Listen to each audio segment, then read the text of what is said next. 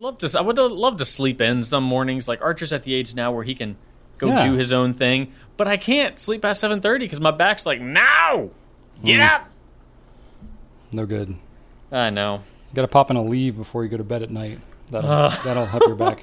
I'm serious. I take a leave, not daily, but on the regular. Yeah. Hey, it helps. All right. Yeah. All right. Let's do this, shall we? Let's go ahead. Why not? All right. Welcome, everyone, to episode number 59 of the Goulet Pencast, where fountain pens are still a thing. I am Brian Goulet. I'm Drew Brown. And we are here from Goulet Pens to deliver this casual and informal, tangential and extraneous, superfluous and extemporaneous fountain pen show, where we talk about what's going on at the Goulet Pen Company and in our fountain pen lives. In today's show, we're going to be talking about the DC Pen Show with a special guest, CY from Tokyo Station Pens. We'll talk about Lamy Rhodonite ink, the Safari and Swipe Extra Fines as drawing pens. We're going to talk about Stephen Brown's video on how pen companies are failing the pen community. And we got some tips for what's important to do or not do at a pen show for a first-time attendee. And we have 2 weeks worth of what's happening nonsense, turkey hammock time to catch up on. So plenty of that to get to. But before we get into all that, we're going to talk about some feedback. Yes, we are. We have got some feedback, and two little nuggets of feedback I want to start off by sharing. I just asked, hey, ask us anything, and we got two amazing pop culture references, Brian. Dancer of Peace just says, what kind of bear is best? I mean, I did say ask us anything, so I get the reference. But the funny thing is, the next one beats Battlestar Galactica. That same question also brought this response from O'Reilly Owl. Why are you the way that you are? So, two Office references, and what gives you the right? Brian and my love language is Office references, or 30 Rock references, or Parks and Rec, or Community, any of those things. Yes, that's our language. So thank you for that. We'll take those all day long. And then I don't know if you recall this, since it was a little while ago. We pre-recorded our podcast that played last week, and in that I told you while I knew you were going to go off on your cubing tangent, I told you at the beginning, I'm going to be engaged, I'm going to be interested, and then I got a ton of comments saying, oh my God, Drew's face while Brian was talking about the cubes. And I'm like, I tried. And then I actually went back and looked at my face, and what they were talking about was not an expression of boredom or sadness. It was an expression of like total brain meltedness. Like you were describing why you like these things that literally were causing me anxiety, and just sorry. But it wasn't that I was disinterested, but I was looking at myself. I'm like, oh my God, Drew, you look like you're in physical pain. So I see why there was some comments about that. To be fair, I didn't mean to go on for 23 minutes about the puzzles. So we knew you would. We saw that. We both saw the notes you had in here. Like we knew what was coming. I'm always overly optimistic. I'm like, I did put a lot of notes, but I just kind of like wrote it out, not as bullet like talking points, but I wrote it out kind of like a stream of consciousness. And then the problem is when I write out my bullet points as stream of consciousness, I read them and I expound upon them as if they were just talking points, and then it just ends up being even longer. So I don't know what my approach is. Conciseness is not my gift. But no, my brain hasn't melted. I'm still here. We're ready to go. We had an amazing email, Brian, from Ron. And Ron wanted to reply to our topic a couple weeks ago about dense pens that were small but heavy. Okay. And not too thick, just like overall dense pens. And Ron, dude, he went like beyond a Brian level deep dive on this. Okay. Like Ron went deep. So here's what Ron said. He says, I was curious about the densest pen you guys have, so I calculated it. I went through every pen where you list the body length, diameter, and weight, and I used that to calculate the density, assuming it was a cylinder. I also factored in the maximum amount of ink capacity, if listed, assuming the density near that of plain water. So he did the math, Brian. Wow. Ron did the math, which also would have melted my brain. And the number one most dense pen at the Goulet Pen Company is the Kaweco Brass Sport fountain pen. Okay, I can see that. The most dense pen.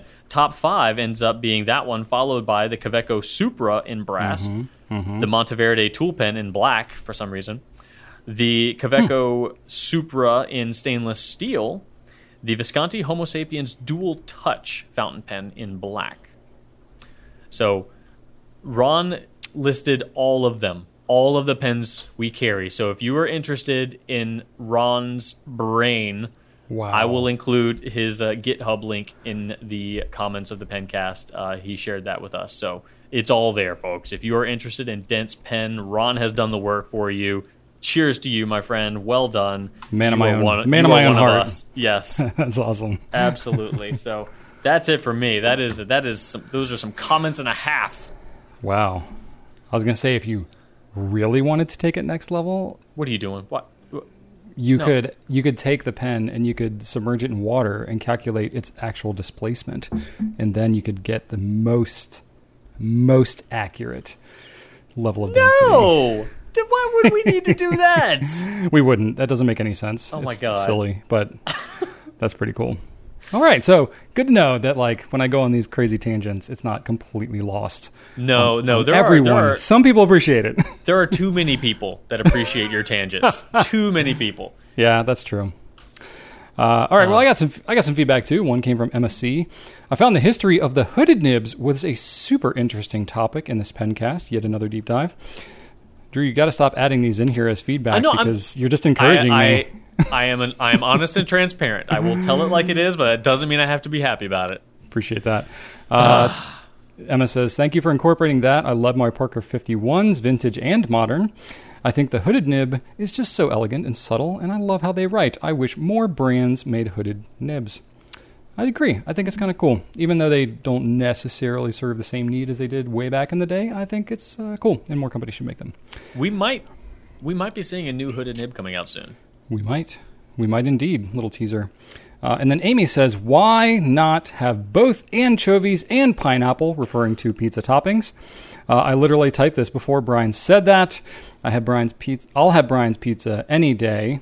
For those of you who don't remember, my favorite pizza is, barbecue sauce instead of tomato sauce.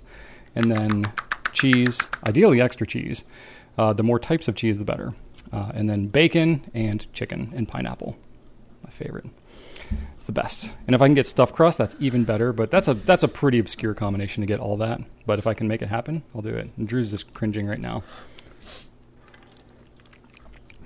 I don't know. Drew eats MREs so for fun. So I don't think that he's a credible source of They're food. Cute. They have little packets. They are fun. Okay, so Amy says, sounds delicious. Any sweet and savory combination is all good for me. Heck yeah, Amy. Now, I need to know how Drew feels about apricot chicken, though I think I know. Is that a thing? Apricot chicken? I mean, it shouldn't be. Fruit and chicken. Drew, I literally ate sweet apple chicken sausages for lunch. Keep your fruit off. That's what I ate an hour ago.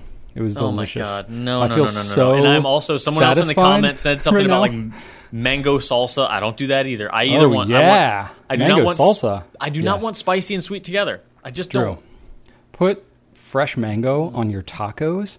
No. Oh my gosh. No. Fish tacos, only. Yeah, you see that all the time. Yeah, tomato too. But no. Tomato and mango. You're kidding me. Yeah. And lime juice. Yeah, throw it all in there. Cilantro. Oh, you vile human. Oh, yeah, we go all out with tacos. Yeah. Yeah, it's good stuff. God. Cool. God. There you go. So Drew and I have known each other a long time, but we don't have the same preferences of food. Though we do have a Venn diagram that overlaps. God. Yeah, that's true. Anyway, on to some actual pen things. Let's talk about some new stuff. All right. Well, Drew, we got a few new things to talk about because we have 2 weeks worth of new stuff. That we do. So we do have a few things. One is a new ST DuPont Line D.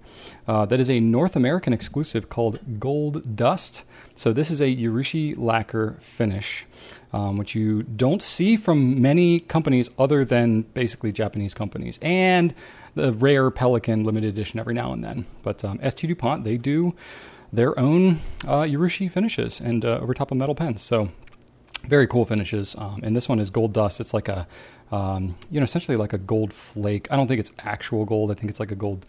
I don't know what it is, some kind of gold glittery type material, but it looks probably cool. Something that shines better than gold flakes actually would. Yeah, I think gold flake would look good if it was on top of, just purely on top, and that's what you see in a lot of, urushi lacquer from Namiki and Sailor and stuff like that. But if it's like embedded in the lacquer, it's going to get covered up pretty good. So you do see that. So it's got kind of a reddish tinge to it, which is the color of the lacquer. So it's kind of cool. But anyway, very unique looking pen, and ST DuPont, very solid pen. The craftsmanship of those is fantastic. So we got to see these pens in person. Very cool. So I recommend you go check those out if you're interested. We are also going to be carrying the new Pilot Vanishing Point special editions. So this, to my knowledge, is the first resin Vanishing Point that we've ever had, but that I'm aware has been made, at least available in the U.S. It's always been over metal. So these are the similar resins to what you see in the custom heritage special editions. So these kind of bright acrylic resins, and you see these on these Vanishing Points now. So we'll have those in 5 different colors. I recommend you go check them out.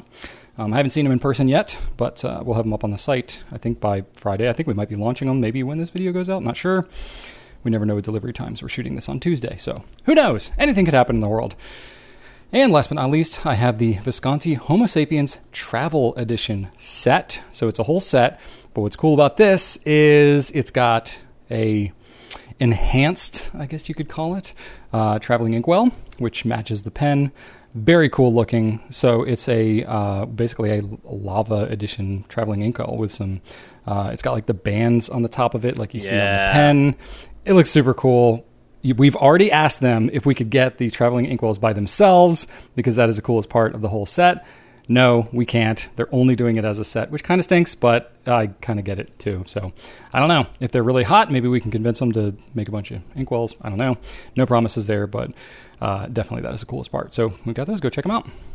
Absolutely. They are very, very cool. I was checking them out just recently. Mm-hmm. We got 2 new Kaweco pens this week, Brian. We've got one in the aluminum version, the All Sport, which I don't know. Are they still calling it the All Sport, or have they just kind of like abandoned that? They've called TWSBIs so many things over the years. It's still an All Sport. You mean Kaweco? You always mix those up. I know. I do. You mix up TWSBI and Kaweco all the time. I do it. Just like you and cartridges and converters. You got the All Sport with Kaweco. You've got the TWSBI 580 AL or all, so it's or whatever. It's the TWSBI All Star. That's right. Okay. Right. Made in Germany. Yeah. They came out with 2 new Kaweco pens. The All Sport in Iguana Blue, which is a stunningly beautiful teal. Looks good. Like, God, so good looking. And then the just as beautiful, but not really. Don't be dogging on the Mellow Blue. Come on. Mellow Blue's fine, but next to the Iguana Blue, Brian, like that iguana, like it. That Iguana Blue, the Iguana Blue, it attacks your eyes like a real iguana will attack you in real life. And they are aggressive. If you've ever been to a tropical location where there are native iguanas, they are mean and they are territorial and they will fight you off. So if you want a pen that is going to just like trigger that inner iguana rage monster inside of you, this is what you need to go. Now, on the other hand, sometimes you just need to mellow out. So the mellow blue option will be your ticket. Also, at $92 versus like $29, you might just want to go with the mellow blue if that's just what's in your budget. So either way, whether you let your mood or your wallet dictate, we've got 2 new Kawecos for you. And also coming down the pipeline here soon, not at present, but pretty much at any time now, it'll be here by the time you see this, is the Monteverde Invincia Deluxe in full abalone. So full balloon. We've got we got this in from a pen friend. Leave me balone. Yes. I was a little behind on opening my mail. This was sent to us like last year. Yes, this is from 2021. We had some things rerouted that got lost, but thank you, Eleanor. This is amazing. Very cool. So the balloon is back. We're balloning it up again, the full balloon. So this is on the Invincia, which during the balloon explosion last year, 2021, the year of balloon, got overlooked. The Invincia, which has been a Monteverde staple for quite some time, did not get the full bologna treatment, but now it does. You can check it out. Bologna-licious. Thank you very much. The big news, Brian, though. Do you remember when the TWSBI, and yes, I'm talking about TWSBI this time, the TWSBI Eco and Jade came out? Oh, yeah. Everybody was like, "Oh, this looks like it should glow in the dark." Does it glow in the dark? Does it glow in the dark? Like, no, it doesn't. Well, TWSBI has heard and answered the request. They are coming out with a glow green special edition TWSBI Eco next week. So right now you cannot get it, but you can sign up for the notification list so that we can let you know the second it goes on sale here at the Goulet Pen Company. But keep your eyes peeled. You can go on the website and check out some images as well. So that is cool. It's always nice to see something that's really desired and have it be materialized. Yeah, and if you want to be able to write in the dark, I mean, you won't be able to read what you're writing, but if you want to be able to see your pen cap in the dark, this would be the pen for you. That's right. It's wildly impractical, but it is just really cool. I don't know why. I mean, we've been selling glow-in-the-dark Benu for years, so... We have, and one could argue they don't serve any practical purpose. It's just aesthetic, and it looks really awesome. But they look rad. Yeah. The thing I will say, though, we did try... Do you remember this a while ago, Drew? We tried breaking apart a glow stick and filling a TWSBI with it. That is not a wise idea unless you want to destroy your TWSBI rather dramatically. It melted and kind of exploded. Yeah. It's kind of cool. But yeah, don't advise doing that or you avoid your warranty for sure. And Drew, when you said blown explosion, I don't know why I had just like Mythbusters style explosion in my mind of just like a giant pile of bologna being blown up in the middle of like a quarry or something. Wouldn't that be something? That would be something. I want to see it. We had a good question come up. This is a little internal insight into what goes on in our Slack channel inside our company. But Brandon from our fulfillment team posed the question, isn't a hot dog isn't bologna just like a hot dog pancake? Like it's basically the same food material, right? Or am I not right about that? I don't know. Yeah, I mean, as far as processed meat go, that's... It's the same thing, right? Or if you get like the big... It's not inaccurate. That's if you get like bologna slices, but if you get like the whole tube of bologna, it's like a giant hot dog. I don't know. I don't know how different they are. If you process meat enough, like I really don't think that there's any sort of distinction between something like bologna and something like a hot dog. True. Yeah. But then again, bologna never claims to be like all beef bologna, does it? Yeah, you can get that. It does? You can get all beef bologna? Sure. I will confess, Brian, it has been a while since I have shopped for bologna. Well, it's not most people's like go-to desired food item, but really? Yeah. Young Brian would go all in on some bologna. My mom would buy like the pack, not the like resealable pack that's like in plastic. I know what you mean. Take the lid and put it back on, but it would have like backing. Yeah, but no, this had like the red like ribbon stuff around the edges of it that you would like peel off and then you'd like eat the stuff off the ribbon. Yep. Oh yeah. I remember that was my jam. And it just came in like a shrink wrap thing and you'd open it up and then it was just like, now it's just an open container of bologna. And I was a kid, so I'd just stick it back in the fridge and my mom would be like, this is disgusting. Let me put it in a container. And now I do the same thing with my kids because they're just animals. They'll open a pack of hot dogs, a resealable pack of hot dogs, and they'll just leave it open in the fridge, and all the hot dog juice will like go all over the inside of the fridge drawer and all that. And I'm just like, kids, come on, hot dog juice. That's when you make them drink the hot dog juice out of like a little teaspoon. I mean, it's just juice from the hot dog, right? Like it shouldn't be that gross. Enjoy, kids. That just seems gross for some reason. Anyway, this is nasty, and you all definitely don't want to hear about this. So we are going to move on to our Q&A. All right, Drew. We got an interesting Q&A today, mixing it up a little bit. We're mixing it up. So we're going to kick things off with a totally random one by Thomas. And Thomas asks us, should Lamy Rhodonite have shimmer? Most people say it does not, but my bottle does. Ooh, he looks intensely confused at the end of that question with... Maybe we can help him. The exclamation mark and question mark there. So Lamy does not advertise it as having shimmer, so I wouldn't officially call it that, because basically shimmer is you're adding some kind of non-dissolvable particulate in there, and it's meant to be, some some pigmented particulate that is floating around inside the ink. So the ink does have some slight sheen to it, and I'll give you that. You can see that even in our swabs that we have online.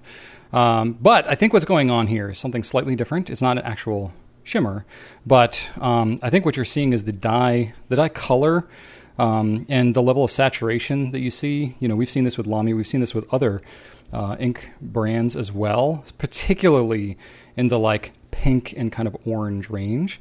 We've seen this happen where some crystallization can actually happen from the dyes. So the dyes, for whatever reason, I'm not a chemist, but they can, when they're intensely saturated like that, they can actually kind of crystallize, and then these little crystals will kind of fall out of suspension and float around in the ink and kind of mimic what it looks like with shimmer. It's not going to be nearly as noticeable or as intense as a shimmer would be. In fact, you probably won't even notice it. Or it's something that over time it may happen more, or depending on storage conditions, this crystallization might happen more over time. It's not anything, from what I understand, that impacts the flow of the ink unless it's happening in some extreme circumstance. Never heard of an issue with Lamy Rhodonite, but we've had other inks happen, like Noodler's Georgia Peach, Noodler's Dragon's Breath, or Dragon's Fire, sorry. So I would say that it's something that can happen, especially in this color range. And I think that's why, some people are saying that it doesn't do that, but your bottle does. I think you've got more crystallization maybe than what some other people have. So it looks a little more like shimmer.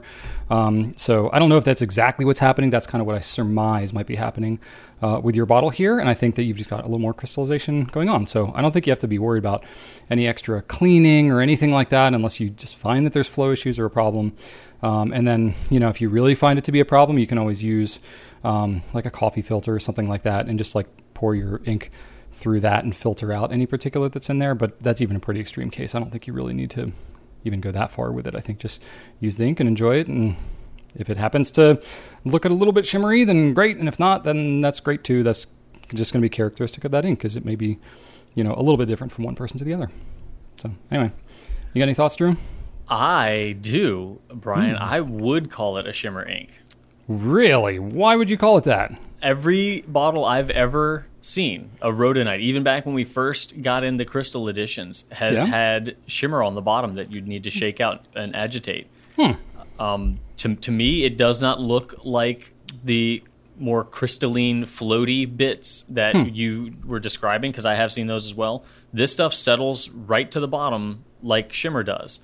There's not a lot of it, though, so it's... Yeah, that's why I wonder if... And they definitely don't advertise it, so... but from what it looks like on the swab and what it looks like in the bottle, like if you shake it up, it looks like shimmer to me. So I would go ahead and call it a shimmer ink, like just because of what's in there, the way it behaves, the way it flows, and the way it settles, too. It behaves just like a shimmer ink would, but like Brian said, they don't call it a shimmer ink, so we try not to advertise... So do you see, I'm curious now, because I have a bottle of this, but it's at my office and I haven't looked at it since we got this question in. Does it actually show up like shimmer on the paper? So that I did not do. When this question came in, I did double check a bottle because I remembered it doing that as well. And I did double check to see if they still did it, and they do, but I did not swab it up. Okay. So that would be, to me... basically, if they don't call it that, then I wouldn't call it that. Because, right, of course. Yeah, that probably wouldn't change what we call it on the website. But Right. But I think it's like, it's sort of like a sheen. It's like some inks have a heavy sheen, some don't. If they're... And most of the time, they're not advertised as having any types of these things. It's pretty rare to see a secret shimmer ink, though. It's basically never happened. So that's why I'm like, I don't... Yeah, no, you have every right to be skeptical, but I don't know. But I don't know, man. I think it's shimmer. It's more shimmer than not, for sure. To me, it would be like if it shows up, pretty reliably on paper, then I would feel more comfortable calling it that. But if it's literally just you can see some stuff in the bottle, but then when you use it on the page, it doesn't look like anything different than normal ink, then I would be like, to me, that's not really shimmer. That's just, all right. I'll do some homework, and we'll revisit this one. I'm curious, but if any of y'all have experience using Lamy Rhodonite, it's one of their crystal line of inks. It's like a pinky color.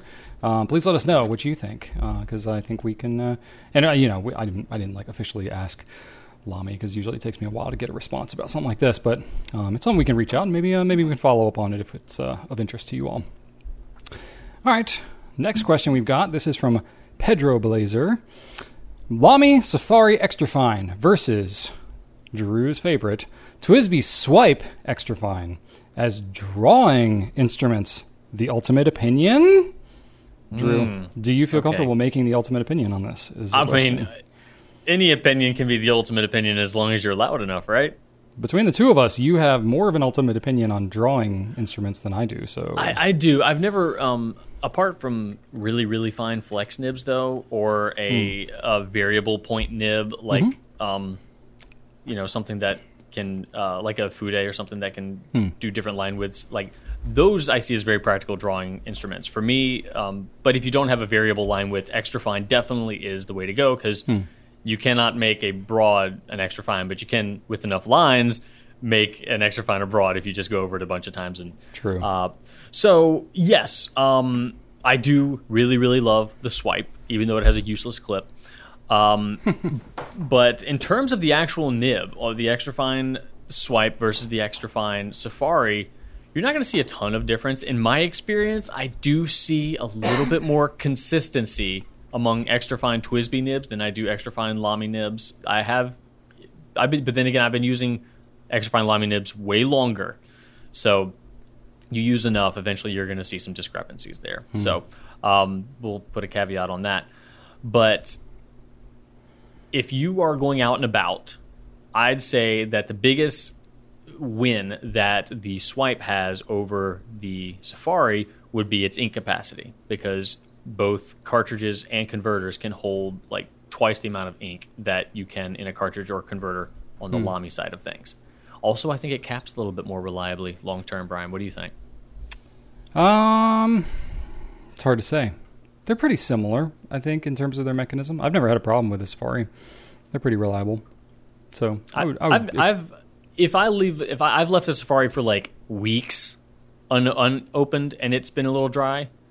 Oh, sorry. You're talking about like how well the cap seals the nib on. I was thinking like the cap itself, like, like just like firm purchase, staying on the pen, like being reliable as a snap cap, device. I mean, I've never really had a problem with Lamys necessarily, but I think, I might argue that TWSBI might have a little more intentional an insert in there than the Safari, but do you think that the Safari has anything over the TWSBI in terms of reliability for drawing?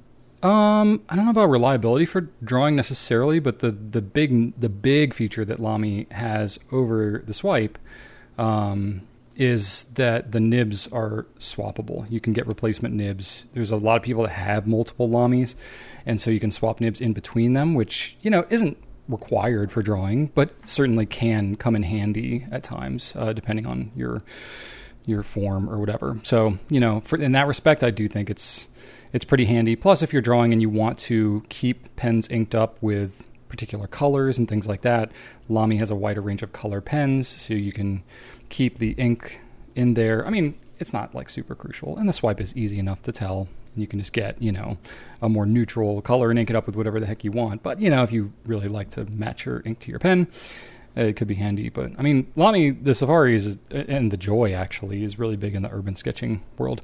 But I know Liz Steele is a big fan of the white Lamy Joy. That's been like her go-to sketching pen.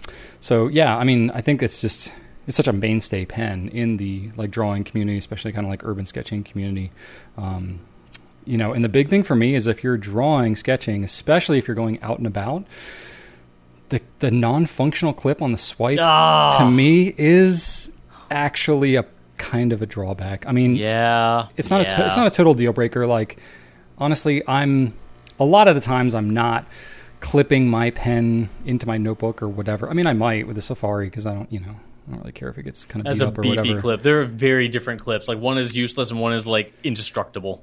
Yeah, and the Safari clip is one I would trust on like a pair of jeans, like that. Of all the fountain pen clips out there, there are some that are not denim worthy but are otherwise fine. The Safari All-Star clip, man, that thing can go over any material you can put on your legs. I have like insulated like bib overalls that I wear when I like working in the wintertime out in my woods. Like that Safari clip would work with those, the thickest of materials. So, some people think it's not the prettiest clip in the world. It is definitely like a prominent feature of the pen. You can't unsee that clip. People say that it kind of looks like a paper clip, which, it kind of does, but it's incredibly functional and very strong. So, I would say you could use both pens. They definitely both have their pros and cons. I do like the color. I like the higher ink capacity of the Swipe. I will give it that. Yes, I will give it that. I can't. And multiple filling methods too. You have like 2 different converters. Yeah, true. I don't know how much that necessarily matters for drawing purposes, but I mean, you're right. For drawing purposes, yeah. But it broadens preferences and stuff like that. And I guess with TWSBI, I mean, they have their own proprietary cartridges, which are bigger, but I believe you can still use regular standard international. So if you want to get into using cartridges, I guess you have a little more versatility with TWSBI than you might with Lamy, which has their own proprietary ones. So I don't know. They're both pretty good pens for that. And it's not like you can't change the nib on the Swipe. You could, but you'd need to buy a nib for a spare nib for a TWSBI Mini, which is like twice the price of what you would buy a spare Lamy nib for. You basically might as well buy another Swipe. Buy a new pen. Yeah, exactly. Just keep buying Swipes. But yeah, but the Swipe is a less expensive pen too. So, and you get all the extra stuff with it, all the attachments and converters and all that stuff. So, and it does seal so well. That pen impresses me. I just love that pen so frequently. They're both really good pens. I could make a strong I love argument. a pen that you can ignore. I really do. I love a pen that will ignore. It's like one of those friends that you don't have to do anything with. You can just see them like once a year and just be cool. They don't require anything. They're not high maintenance. They don't need you to be texting them or like hanging out with them and their kids. Like, no. If you see them, great. It's just like it always has been. They don't really have a lot going on. Yeah, they're right. Like, isn't that just the best? They're usually available, so like you can just kind of be like, "Hey, are you free here?" Yeah, sure. I don't have much going on. That's the type of friend I strive to be, Brian. Like, just like, hey, no, it's all good. We'll see. I'll see you when I see you, and that'll be enough. Drew wants a complicit milquetoast friend who can just do whatever he asks them to do, or nothing at all. Nothing at all. You forget. I don't crave social environments like so. I appreciate low maintenance people. This is true. So yeah, right, both are solid. I'm still going to go with my Swipe. Fair enough. I'd say either one could be a really good choice, but I think either way you're going to be pretty happy with a drawing pen. Very cool for this. All right, so we've got a beefy question coming up next from our old friend Gazdeg Victor, and we are asked, what do you think about SBRE Brown's How Pen Companies Fail the Pen Community video /topic? Now, you saw this video before this topic got brought up in the Pencast question, so I thought you might have some opinions about it, so I added this with that thought. You did. You asked me about it first, and I was like, yeah, I watched that video. I mean, at this point, the video is almost a month old, and I did see it kind of like right after it first came out, and we got mentioned in it a couple of times, just, because obviously we're in the pen community. We sell pen products, so it makes sense that we would get brought up. And Stephen, solicited for comments in that video. So I thought it was an interesting one. I appreciate Stephen's perspective. He's done more videos than we have, so I know he's reviewed and really thought a lot about pens and various deeper aspects of them. So I thought it was really interesting to get his take on it. So I'll go through, we'll link to his video in our video description, but if you just go to his channel, SBRE Brown, and How Pen Companies Fail the Pen Community, it's something posted like July 20th or something like that. As of right now, he's got 240 plus comments on that video, so I think he definitely got the comments he was looking for. I didn't read through all of them. I read through some of them, but we did get mentioned a bit in the comments as a retailer. So I commented back a couple of places, especially because people were talking about asking for pen tests or nib work and that kind of stuff, and I was like, woo, I got to clarify a couple things here. Yeah. So as far as I know, Stephen, he's a pen reviewer. He's a pen enthusiast. He's not affiliated with anyone officially, from what I understand. He's not sponsored by any pen companies. He may I know he's gotten pens sent for reviews from retailers and stuff like that, but I don't know if he's officially compensated or whatever. But I trust him in terms of his opinions and stuff. Most of his stuff he's just bought with his own money.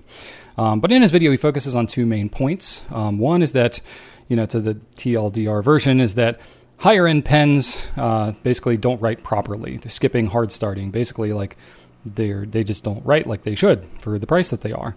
And then the other point that he has, which is a little more of a kind of a side topic to the main video, is basically high end pens are ugly. Is kind of what he talks about. Or ugly, I would call it more eccentric or more designed for its look, and they're just basically uncomfortable to write with. So those are his 2 main points. He focuses mostly on the not writing properly one. So, I guess he like solicited for these questions, maybe on Instagram or something like that. And I believe it was actually Ben Walsh from Gravitas Pens, a small manufacturer, who actually asked this question of him, which is, props to Ben, very proactive as a pen company to be asking like where a pen company is failing. And so in the video, he does specifically give Gravitas some praise there. Also, he mentions Edison as being one that is particularly thoughtful about the way they adjust their nibs and things like that. So his complaint, really, Visconti is the only specific company that he kind of calls out, and he's highlighting mostly the Palladium nibs, which they don't sell anymore. But, we know from having carried Visconti for many years, they went through several iterations of Palladium nibs, and they definitely did not have a perfect run of things for a while there. So I think, Stephen's take is very legitimate. I think a lot of people did have some experiences like what he experienced there. And I know I personally have felt disappointed when I purchased my own expensive pen and it does not perform, even just as a pen enthusiast. It's always tough when you have higher expectations when you're spending more on a pen that it should write. If not, even better than a less expensive pen, it should at least be as reliable and as good. And then maybe just the other aspects of the pen that you expect to pay more for should more than make up for that.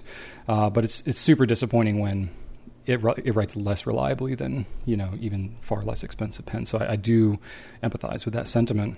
And I think there is truth to that. Not just specifically calling out Visconti, but he mentions other brands. He doesn't say specifically who, but other brands who are kind of similar like that. So I'm guessing he doesn't name specific price ranges talking about the writing aspects of the pens, but my take is that it's probably pens in like the $500 plus range. That seems to be kind of in the vein of what he's talking about, but I'm putting words into his mouth a little bit there. So I do think that there needs to be a supreme focus on nibs writing well at basically pens of any price point. I think there's a lot of forgiveness that can be given on a super inexpensive pen, and you expect there to be some grace there. Right. But when you get to really high-end pens, I think that this is something I'm very aligned on. It really should be the primary focus for pretty much any pen company, that these nibs should write well. And it's always disappointing when that doesn't happen. So we do drive this home a lot with our distributors and manufacturers, basically every chance we get. And anytime it comes up like this, and this is a little bit why we're highlighting a video like this, is because there already seem to be some respectful and thoughtful engagement and commenting on his video. His video I thought was pretty thoughtful as well. And then, we can then point our manufacturers, point our distributors to that and say, this is sentiment that's kind of out there in the community, and they can, it's got a little more muster behind it than just us saying it, if it comes from multiple sources. So a couple of points to add my perspective on some of the points that he made in his videos. I do agree with a lot of what he said in the video. I know that sometimes harder than we think to make nibs. And Drew and I know, just from having tuned them a little bit, seeing some of the manufacturers and what goes into it, it is tricky. And while we do see overall a lot of dependability from most manufacturers, I think there's some variability on the higher end pens. For whatever reason, I don't necessarily know. We don't necessarily get to see every pen and how it's manufactured and stuff like that. But just from the nib work that we've been able to be a part of, steel nibs are relatively easier to work on than things like gold and palladium and titanium and stuff like that. They get a lot trickier to work on when you get into these higher end pens. So while on one hand, I think that yes, we should expect more of these high end pens because we're paying more. But it is also trickier, and it's harder to make them very consistent as well. So I do empathize with that, but at the same time, it's kind of like, well, that's hard, but that's sort of part of your job. And I think that's customer sentiment, and it makes sense. The commenters brought up that more people might be collecting them in these higher end pens and maybe not actually using them. So maybe the QC isn't as much of a focus for these manufacturers. I don't know that that's necessarily the approach that most manufacturers take in terms of the writing quality. The ones that we work with, at least, I've never gotten that impression that it's like people just collect them, so it doesn't really matter as much. I don't get that sense from the manufacturers. I think the distributors, depending on maybe who it is that's mostly buying a pen, if it's more of a fashion pen as opposed to an actual everyday writing pen, some of the points of what's emphasized, and this kind of touches more on his second point of the pen design, not necessarily the writing quality. I don't know any pen company who's like, we don't care what the pen writes like, because that doesn't really matter. That I don't think is necessarily fair to say, but I can see where it might come across like that as an outside observer. But that's not been my experience from talking to the manufacturers. None of them are just like openly discounting it because of that. So ever since we got into the business, nib issues have honestly kind of always been, a front and center point, and something that has always been kind of a challenge, especially when there's new pens that are developed, nib changes that are made, any type of, new design or a new type of nib. It's always, something new that they have to figure out. And, it's tough from the nib work that we know, especially when you're talking about things like skipping and hard starting and all that. There's definitely principles that apply to pretty much any nib design in terms of, how you grind the tip and how you spread the tines and things like that. But honestly, it's hard to tell unless you just have a whole lot of nibs and you put ink to paper and you try a lot of different types of ink, a lot of different types of paper, and you see how it goes. But I do know with pens that, especially with ones that have the nibs that have a lot more flexibility to them, there's a lot more variables that can happen in terms of what's going to flow, what's going to skip, what's going to do that. Excuse me. And when you get into some of these higher end pens too, depending on the approach that they take towards like grinding the tip and adjusting them and things like that, some companies, they don't grind the pens to be used as universally as others. So like some of them, if they're written with a really steep angle or really low angle or written really fast or whatever, they may not be as universal as when they're in sort of their sweet spot. So there's definitely some subjectivity that can be in the approach that's taken towards some of the tuning of these nibs that some companies may not fully understand the impact that it has once it goes global and it gets out there like to the pen community, and a whole bunch of people are using them with all different types of paper, all different types of writing conditions. That's a challenge with every pen company, but obviously some have figured it out better than others. So it is something that we try to continue to point companies that, maybe get more of this type of feedback. We try to point them and say like, yeah, we know it's hard, but like other companies are doing it. So like try harder. Yeah. One little point, not to make any excuses, but this is something that we always keep in mind whenever we read, critical feedback from any brand, anything online, especially anytime there's anonymity behind it. People are much more brave to say things. We can't even necessarily verify that they've had the specific issues. They might be saying something that they've heard from someone else, and the rumor mill can get going. I didn't get that sense necessarily that that's what was happening in Steven's video. That's just like a general thing we have to keep in mind, especially with nibs, especially with certain brands. Visconti, I think, is more of a target than most because people have high expectations, because they've had some issues in the past. Now, I will say, like Steven says in his video, I think we're seeing fewer issues with their newer gold nibs that they're doing more in-house than with their Palladium ones, which Bach was making. And that said, it's still an ongoing process. There's no set it and forget it for the manufacturer of nibs. There's tons of handwork. There's tons of consideration to be made, no matter where it comes from. And you kind of have to always be on it. So it's an ongoing conversation we always keep with them. But the thing to keep in mind whenever reading this type of feedback online, people are 29 times more likely to share negative feedback than positive feedback. And that's not just an online thing. That's like just in general. It's like, how many times do you think, as you're driving, to work or to the grocery store or whatever, and you're like, oh, wow, that person in front of me turned on their turn signal appropriately and gave adequate space and drives perfectly normal, versus the person who cuts you off really quickly. You're going to remember that person, and it's going to stick out far more than everything else. So it's kind of the same thing. You hear about nibs, you hear about issues that people have. It sticks way more in your mind, especially on expensive pens. So not to discount that at all, but I think especially if you're only seeing these types of comments online, or you see videos that people are posting and they're talking a good amount about the issues that they're having, that's where we as a retailer, we have some metrics on, how many returns we're getting and how many things like that. Granted, some people have issues and don't reach out to us, or they go straight to a Nibmeister. So it's not like we're a perfect, source either. But I think it definitely sometimes can leave more of an impression that there are more issues than there actually are. Or, somebody has one issue 10 years ago and they keep talking about it, keep bringing it up over years and years and years online.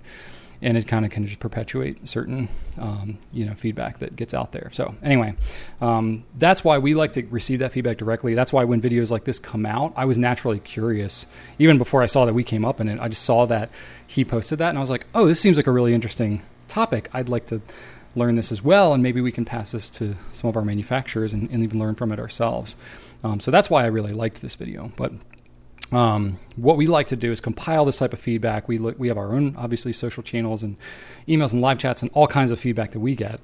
And we get direct, responses from customers, good and bad. And then we obviously have like our returns and, real dollars and cents of what gets returned back and what has issues, things that we're testing, things that we're kind of checking in on even before stuff goes out.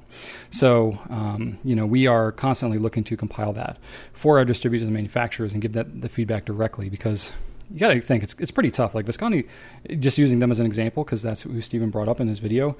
They're not a huge company. I think they have like 15 or 20 people working at their facility or something like that. It's not huge. Maybe it's a little bigger than that, but I don't think it's by much. They're not huge. They're not a massive company, and they're shipping pens all over the world. So it's like, for them to get all this feedback from all over the place, it's really tough. And it's got to kind of go through a network of distributors and retailers like us. So we try to always receive that feedback, get to the bottom of it as much as we can, and then kind of curate that and give them constructive stuff when there are issues. So it's a considerable amount of time that we spend sometimes to give them that feedback, but we always feel it's worthwhile because we support the same view that Stephen's got.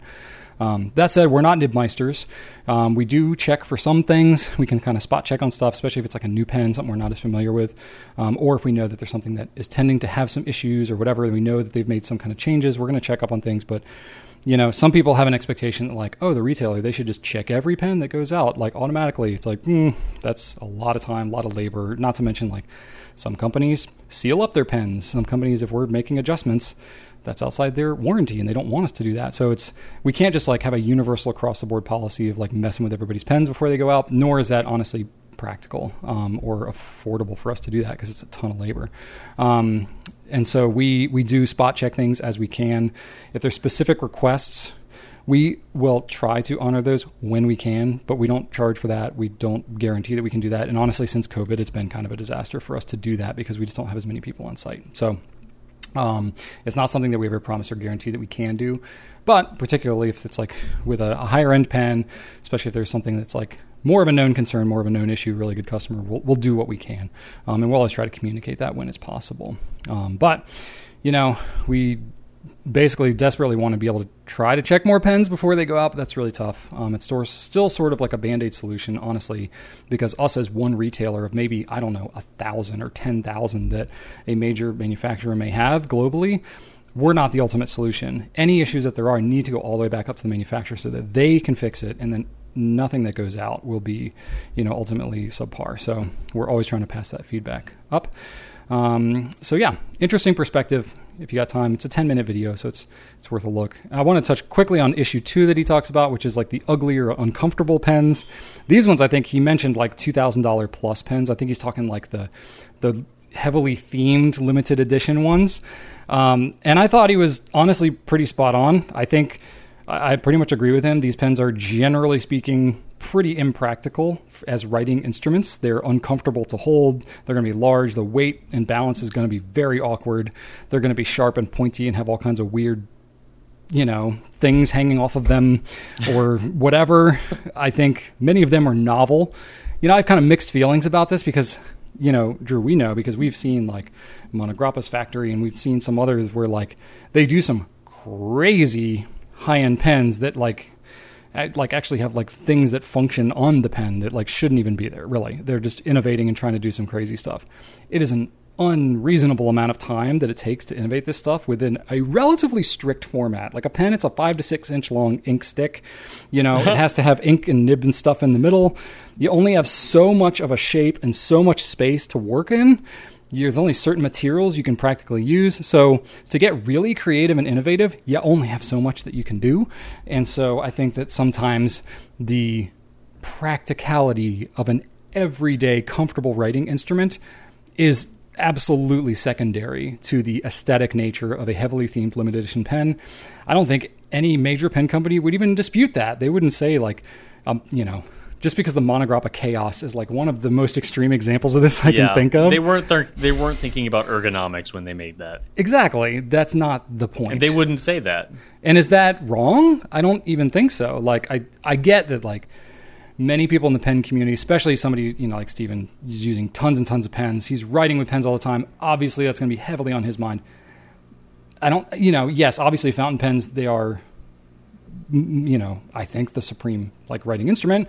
So obviously you would think that the writing would be like the foremost consideration. But, I understand that when you get into these really eccentric pens, they're not going to be for everybody. In fact, they're not going to be for most people.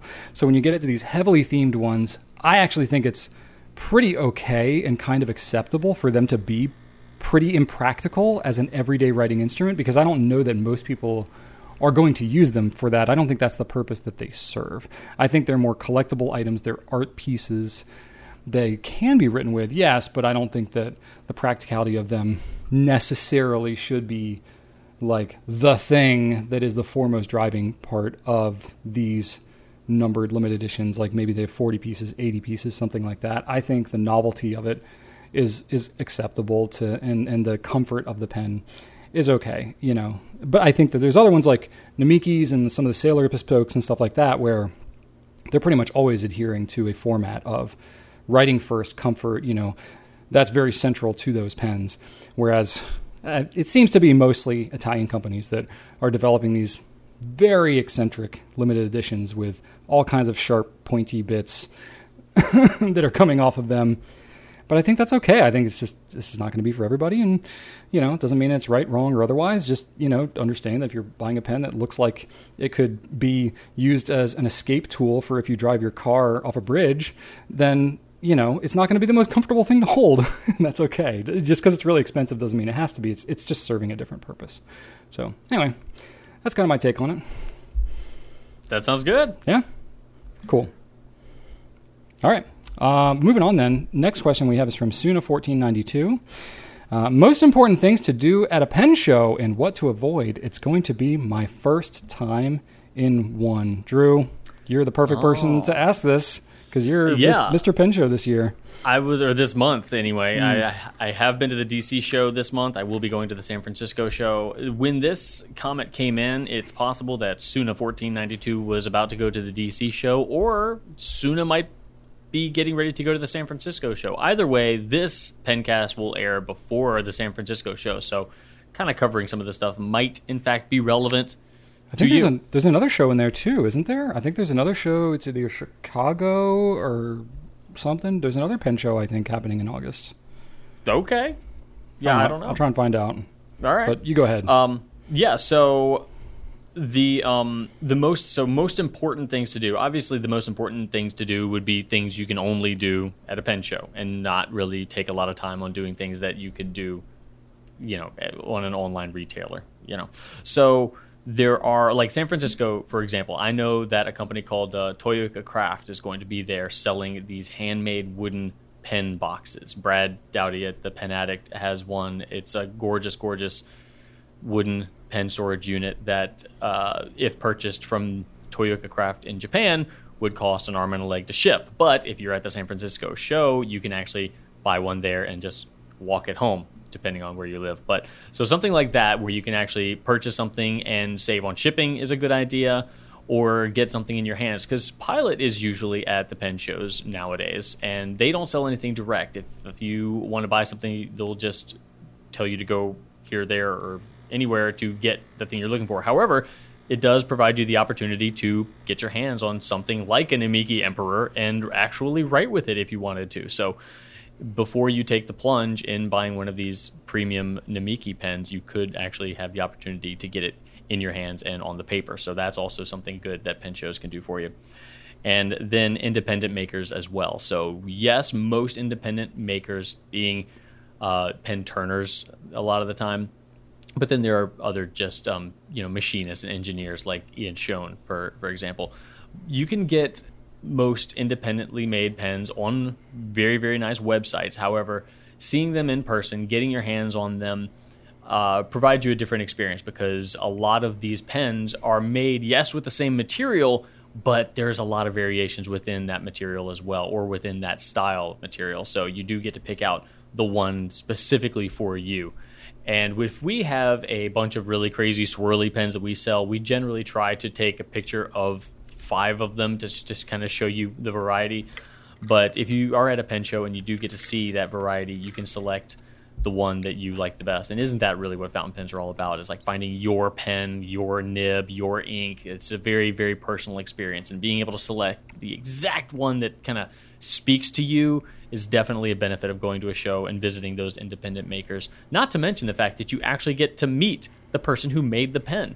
And they're all delightful human beings. They'll tell you about their process, their inspiration, and again, connecting you more with your writing instrument. And that just, you cannot put a price on that. So that's a wonderful, wonderful thing that you can take advantage of at a pen show. Classes as well. You can take classes at most pen shows, especially the larger ones for sure. I recently did a class with Aziza from Gourmet Pens at the DC show, where we just did inky splatters and messes. She provides you with tools that you can use and all the paper you need. And it was just a ton of fun, especially if you didn't want to spend the whole day on a busy pen floor like San Francisco or DC. It's a nice kind of take a break, get together with a small group of pen friends, and then actually go through a learning experience together, oftentimes taught by someone really, really awesome and knowledgeable. So that's just delightful. Drawings and raffles usually occur at most pen shows as well. I recall Bert Oster at the Baltimore Pen Show doing a couple raffles, and I know that Yafa recently did a raffle at the DC show. In fact, Brian, do you know what they raffled at the DC show? I have no idea. A Delta pen. Like old school Delta? No, new school Delta. Oh, okay. Yes, they gave away the first of the new Delta pens. Wow. Do you want to know who won? I don't know. Did you win? A Pencast friend of ours named Joe. He really? won. I spoke to him. He's a pen buddy, listens to us, watches us or something, and it was delightful. I told him, I was like, yeah, this is like the first one, dude. We don't even have these yet. This is a big deal. It's like, oh my gosh, he had no idea. It was a really, really thrilling experience. So that's a big deal. Like that's cool. The first Delta since the comeback. So you're able to, what the heck? Usually just by paying admission into the show, you get a ticket. If you stand in the right line to get your raffle ticket, why not? Give it a shot. But I would say the most important thing about a pen show is just enjoying being there and being a part of the community. Talk to some people, make some friends, or not. It's honestly just delightful to be within that environment and knowing that you share a common passion with so many wonderful people. So that, to me, is the most important thing to do, is just to enjoy the fact that you are a part of such an awesome community, and just kind of sit back and kind of absorb that. That really does provide a fuel, an energy that I can put a smile on most people's faces if they really, really love fountain pens. What do you think, Brian? Yeah, I think these are all good points. I had a couple of good points that are going to be talked about in your interview with CY. So I won't touch on those, but some of what didn't come up in that conversation, I think that having a budget in mind for going to these things, obviously you're going to be in a room filled with temptation and more pens than you could possibly conceive. Even when we go to a show, we have a whole warehouse full of pens, but when we go to shows like this, we're seeing I mean, all kinds of stuff that we don't have, obviously, vintage stuff and things from independent makers and all kinds of really cool accessories and stuff like that. You're going to want everything in the conference room. So having some semblance of a budget in mind, some way to discipline yourself, whether it's a number of pens that you want to purchase or monetary budget of some kind, and limiting yourself to cash. That way you literally can't spend more, like leave your wallet in the car or whatever, and only bring cash. Can be helpful if you know that you've got to stick within a certain budget. I recommend that. And if you have something like rare or vintage or special or something you're like commissioning from, like say you want to get a, Canalea pen or a Jonathan Brooks or something where like they're going to be at the show, they're only going to have certain materials, certain pens, and it's not something you can easily get elsewhere. Go to those things first before you go browsing around the rest of the room, especially if you have the independent makers who are making kind of the one-offs, and a lot of them are just like experimenting and trying different things. They may not ever make that style of pen ever again. Go to them first because they're going to sell out of that stuff pretty quickly. If you don't make it to somebody like Jonathan Brooks until 2 o'clock in the afternoon, he might have 1 pen left or 2 pens left. This time was actually a rare occurrence, Brian. Yeah? He had pens this year. Wow. And I talked to him about it. I'm like, I couldn't tell if he wasn't selling any or if he just had a bunch. I'm like, hey, you doing all right? He's like, yeah, I've actually sold a bunch. I just brought a bunch this time. So he was actually doing okay, yeah. That's good to hear. Yeah, but yeah. I mean, it's not unusual for some of these makers, especially if they haven't done that. Well, I was going to say, if they do a lot of shows, then they're like making pens in between shows and then selling them all at shows. And it's like they're never able to kind of really keep up. Or, they might have a year-long backlog for some custom commission piece. But if they bring some things to the show and you can buy it right then and there. So go to those things first. And then, like the more modern stuff that you can get, like the stuff that we sell, most of the time, unless it's an exclusive, that kind of stuff, you can always usually, find that. That's the kind of stuff that like I wouldn't worry as much about finding that kind of stuff at the show. Go for the more rare special stuff. But get that stuff first and then take your time and browse the other things that are there. I would say wear good shoes. You're going to be on your feet a lot. You're going to be on your feet in some, poorly carpeted, cement whatever floor. It's not going to be cozy. So, and you're going to be leaning over tables and all that kind of stuff. You're going to get tired. So be super comfortable. That's what matters the most. I recommend bringing like snacks, water, just bring like sustenance for yourself. These conferences, they're never like made to handle the number of people that are coming through to them. Even if they have a water fountain, even if they have, the water like jugs or whatever, they're going to run out of cups. They're going to run out of stuff. Like just bring your own stuff so you don't have to worry about that. You don't want to be like dying of thirst at 2 o'clock in the afternoon. I also recommend packing a lunch, even if you're driving there or whatever. Just keep it in your car, keep it in your hotel room. Just not having to go out and fight traffic in whatever DC or San Francisco, Boston. Pretty much all these shows happen in places where traffic exists, and it's just a huge pain. You miss valuable time at the show. Just go grab your whatever sandwich you like in your car, be back in 15 minutes, and just keep going at it in the show. And it'll save you like prime time during those show hours. The other thing I recommend is bring a notebook with you for doing testing, because a lot of vendors and retailers and stuff will have pens that you can write with, different nibs, especially vintage style nibs that you're not going to see easily again, all kinds of obliques and flecks and all these weird things. If you bring your own notebook, a lot of them will have notebooks, and things that you can test at their table, but then you're leaving that there. If you bring your own notebook, anything you test and write with, you can have a record of it in your notebook, or inks that you swab or test or whatever. You get to keep a record of that. That's a huge resource for you because you're not going to remember it after you write with 100 pens at a show like that. So have a notebook with you for the show, or just write out a segment of your normal use notebook with show things, and then write out what pen you're using, the nib type, all that kind of stuff, who you saw the pen with. Because you never know, you might fall in love with something and you're like, after you go through the whole show, you'd be like, oh my gosh, that nib that I used, what was that third one? Oh my gosh, I really want that thing. I can't remember what pen it was. Where did I see it? Whatever. I think there were like 350 different vendors at the DC show this year. Like, it's a lot of vendors, a lot of people. You're not going to remember most of that. So write that stuff down, keep it in your own notebook so that you can have records of it, and you can go back and reference it later on, even if it's far after the show is over. It's highly recommended you do that. There you go.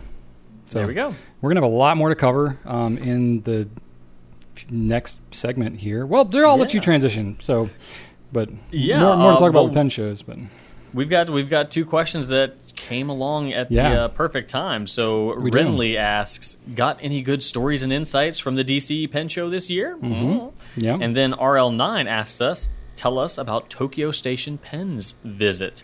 Yeah. So both of these questions can be answered with our next segment, which happened to be me and CY talking last week when Brian was out of the office, or you're normally at home anyway, but you were not working at all. Out of commission, You were out of the city. I would have come in to meet CY. I was super disappointed not to because CY traveled all the way here from Japan.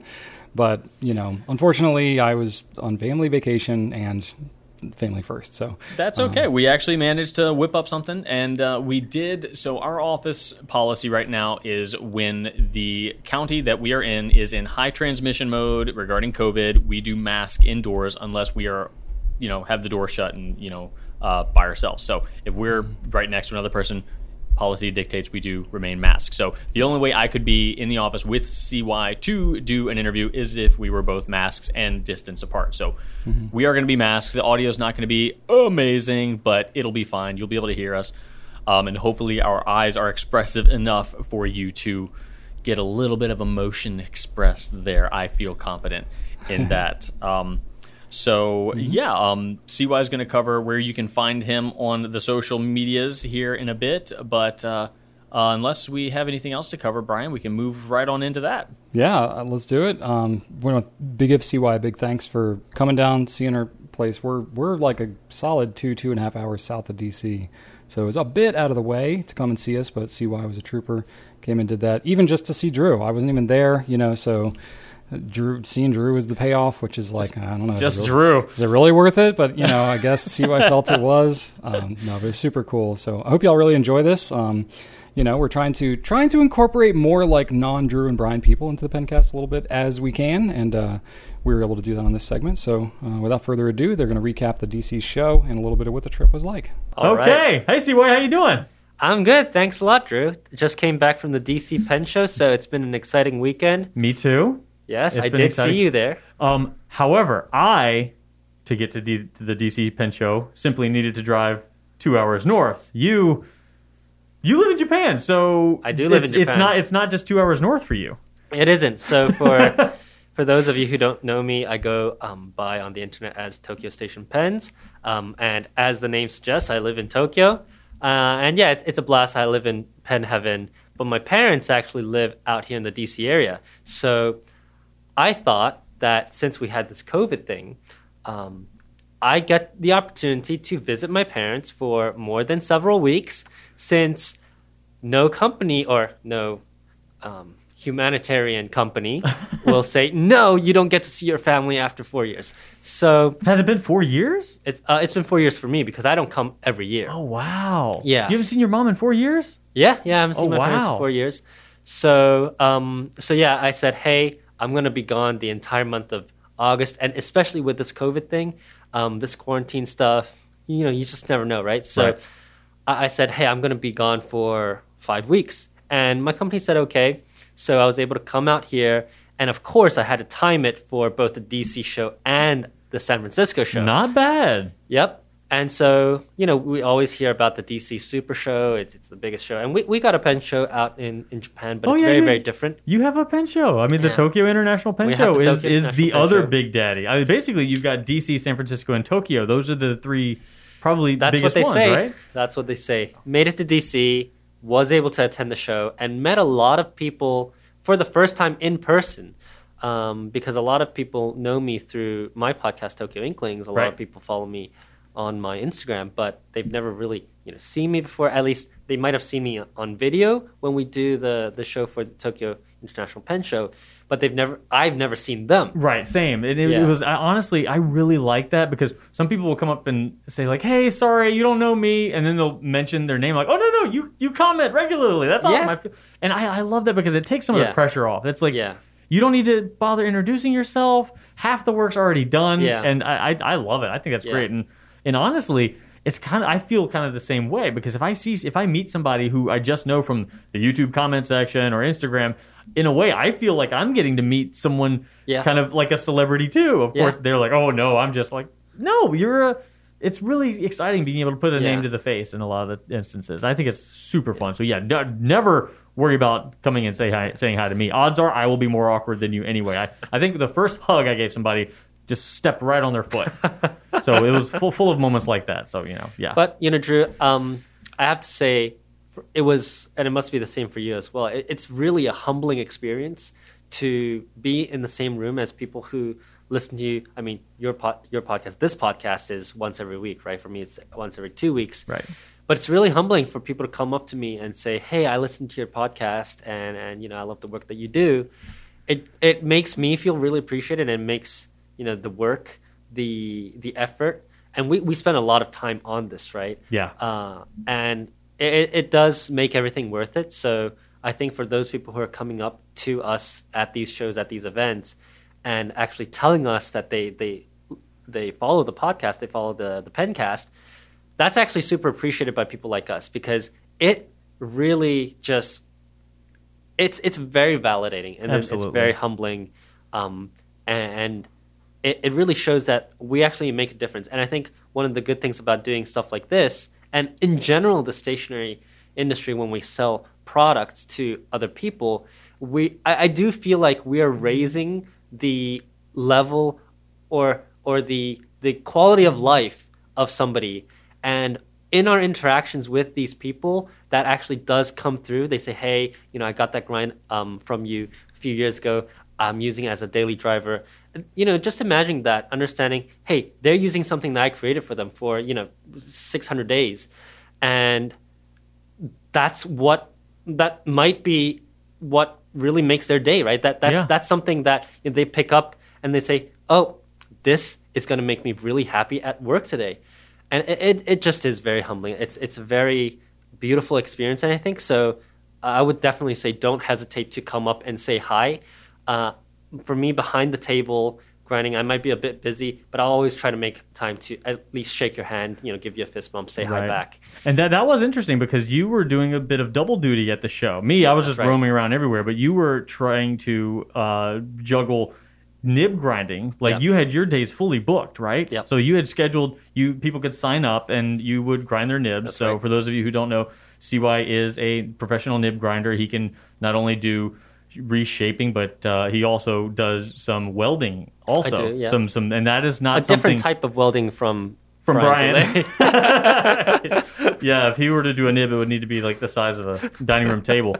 But you also brought, like you said, some pens from Japan that you can't normally get. So you were somehow juggling selling pens and grinding pens simultaneously. Like you would be grinding somebody's nib, and then you'd have somebody come over and be like, "Hey, what about that?" Yeah. Or, was that, how do you feel like, because that was your first time doing that, right? How do you feel like that went for you? Yeah, so definitely a lot busier than I expected. I had my mother help me out at the show. She was fantastic. Really, she was a champion. And she, by day 3, learned all of the inks, learned all of the story. Yeah. And I didn't teach her because she asked me, she's like, hey, I need to know this stuff. I said, look, I have 170-something SKUs here. I'm not going to be able to teach you everything. You just have to learn it on the fly. I think if I were to redo, I'd probably have one more person help me and also buy another table, because I was one table with nib grinding, selling pens, selling inks. Yeah. But the ink stuff, I could leave it to my mom. It was not that big of a deal.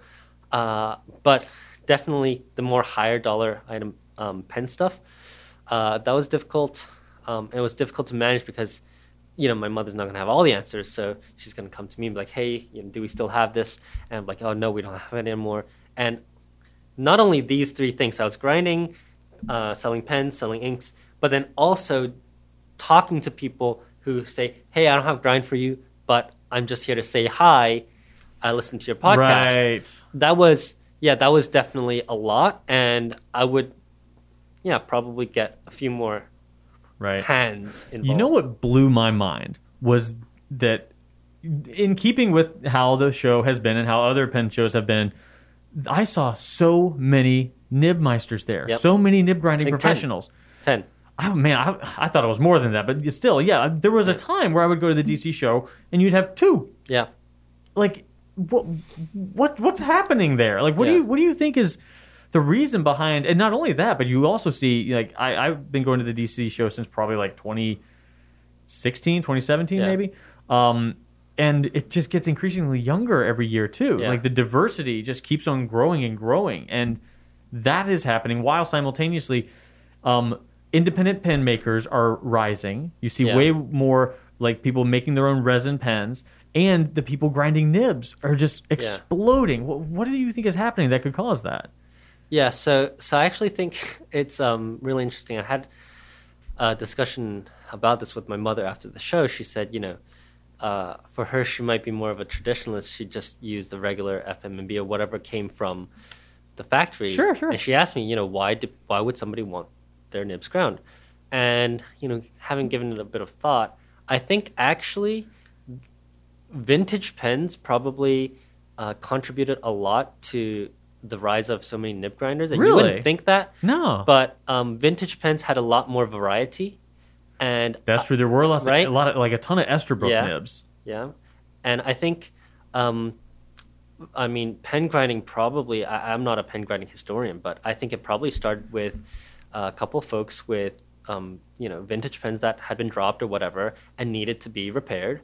And so then there were professional like nib repair people who would sort out these nibs. And sometimes, if you repair a nib, you do need to grind it a bit and get it back to that factory shape. And then probably somebody else said, oh, I really like the feel of this vintage nib, but I like a modern body. Mm-hmm. Then it's like, hey, can you make my pen feel like, X Esterbrook nib? And then people started, posting online with their modern pens with these grinds. Right. And so if you didn't have vintage pens, who would know what a stub is? Who would know what an italic is? Who would know what an architect is, right? So did they do architects on vintage pens? Probably some. Because I thought that was kind of like a more modern thing. I think less over here, but maybe more in like the Middle Eastern area.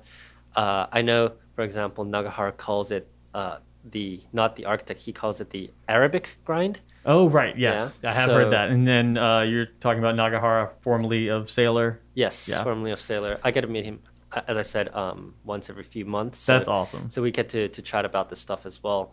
But yeah, I think, ironically, vintage pens probably played a big role in the rise of there being so many nib grinders. And then as more people were introduced to nib grinds, and it definitely took probably some pioneers, but as that spread, and then as you had more custom pen makers, I'm sure you know as well, but then what a fountain pen is not just a writing instrument, but it's an exact precision instrument that does what you need it to do. It became a very personal item to you.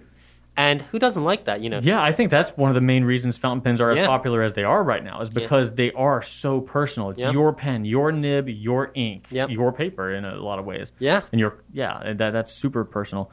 Having been to one of the big three, the Tokyo International Pen Show, and then coming to DC for the first time, were there any surprises, or was it about what you expected? Yeah, so I think I've heard a lot of rumors about DC being, the largest show in the world. And I would say definitely by vendor number. Yeah. Definitely. I think there were almost 350 vendors out in DC. The halls were packed. They were, yeah. And it's definitely a very, very different vibe. So there are fewer vendors in Tokyo? There are definitely fewer vendors. And I'll talk about Tokyo in a bit.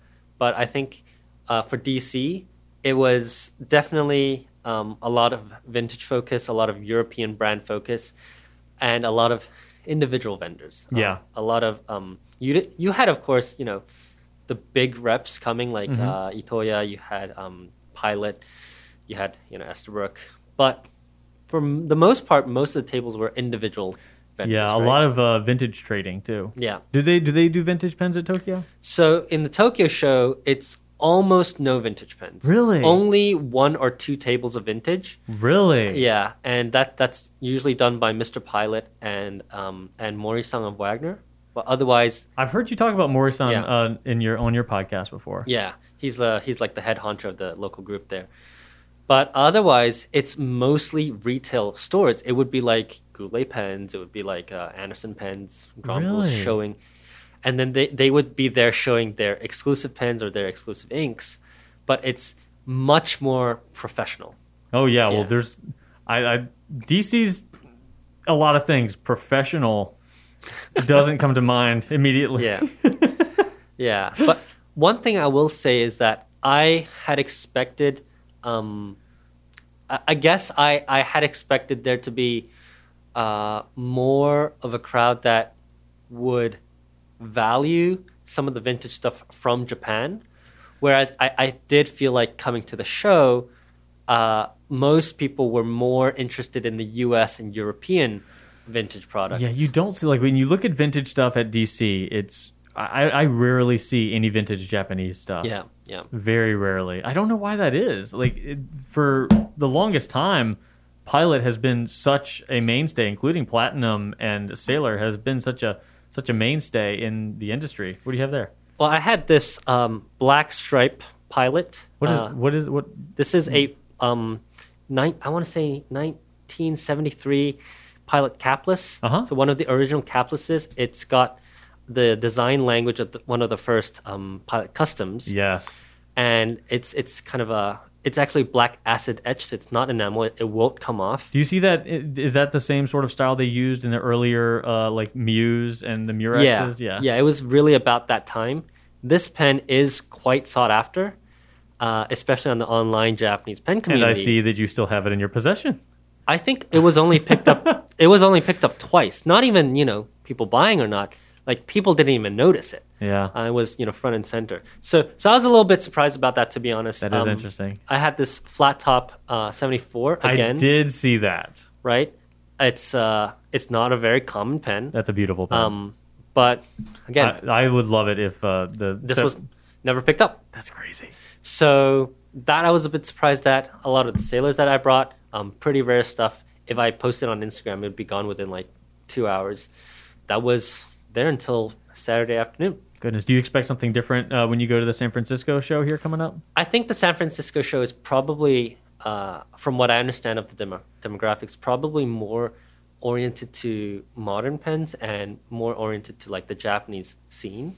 I guess we'll find out. Yeah, I guess we will. But I'm also going to Yoseika, so that's definitely going to be very, the people who go there will know everything that I bring. Right.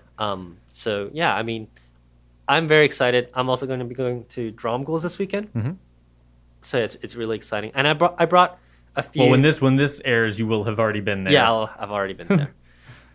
But yeah, I brought a few store exclusive Nomiki Emperors, and those caught a lot of attention, but nobody really asked for like pricing. So yeah, I was a little bit surprised that there was definitely less transacting going on than I would have liked. But at the same time, it was my first time showing at a show, so that was a huge learning experience. I didn't leave my table at all. I mean, honestly, I didn't go to the DC Pen Show. I went to table 76. Yeah, that's a good point. That's a good point. Yeah. Man. What was like, oh man, yeah, I almost wanted to ask you your favorite part, but you didn't really get to experience a lot of the show. Well, my favorite part definitely would have been people who, again, came over and said hi. Some people wanted to take pictures. Always very happy to oblige. But yeah, meeting listeners, meeting people who've been following my work. And a lot of people came up to me, they booked slots with me, and they said, I've been waiting to get a pen from you, or get a pen done from you, but shipping to and forth from Japan, that's not really exactly cost effective. And so I'm so happy to be able to get this done by you. And that was, again, very, very humbling. That was very, it was a surreal experience. I bet, because you guys have, your podcast is about Japanese pen companies. Yes. But it's not specifically for Japanese pen audiences. I mean, certainly it can be, but right. I believe you've said that you and your podcast partner Jacob are doing this as in a for way the overseas audience. Yeah, it's a service to help educate folks like me who need that insight. And you're both exceptionally good English speakers. Like there's so it's a really easy way to understand some of the details that don't get shared otherwise. Yeah.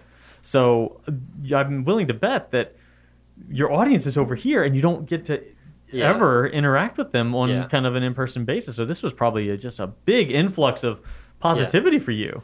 Absolutely, and again, I'm floored by everybody who came over. I expected like maybe a couple people. Oh no! But it was. I brought like, man, I told everybody that I would have Pencast stickers for them. Right. I brought 20 Pencast stickers, which I didn't receive. I ran out. I can get you one though. And then probably like another 20 just random corgi hamster stickers. All of them were gone day one. Yeah. I mean, so many people, and I mean, it was my joy to just hand them out like crazy, but it was so many people. Yeah. And it's not a bother at all, right? No, God, no. I'll bring more next time for sure. Yeah. So for me, I agree. It was absolutely the people, and I'm an introvert by nature, but when I'm there and I'm surrounded by just the joy and the positivity and just the energy overall, I might as well be the biggest extrovert in the world because it just fuels me. I'm in the best mood. I'm just smiling all day long. And there's something kind of magical about how a lot of us are the fountain pen person in their friend group, right? It's not every day that you'll meet a person who's a fan of fountain pens and they also have 3 other friends that are also a fan of fountain pens. But when they come to a show like this, they're instantly surrounded by people who are that pen friend. Absolutely. And even whether you're introverted or not, you just instantly have this connection. Yeah. You can talk to anybody in this gigantic ballroom about something and they'll know exactly what you're talking about. Yep. You don't have to explain what a fountain pen is to anybody. There's just this connection. And why your hands are inky. Oh, gosh. Is that blood on your hands? Or is that... I mean, ox blood, maybe. But you walk in, and even if you don't talk to anybody, just there's something about knowing that you could talk to anybody. And I think that is just so comfortable and just, I don't know. It really is magical. I think that's fantastic. Although I have to say that it should be a law for people to also have their social handles on their badges. Yeah, when I walked in, so the first day, I had paid for the weekend ticket, and I walked in, no one checked my anything. Yeah. I just kind of just walked in. I'm like, all right, well, I guess, I know I paid. And then the second day, I saw there was a line, so I said, okay, well, might as well stand in this line.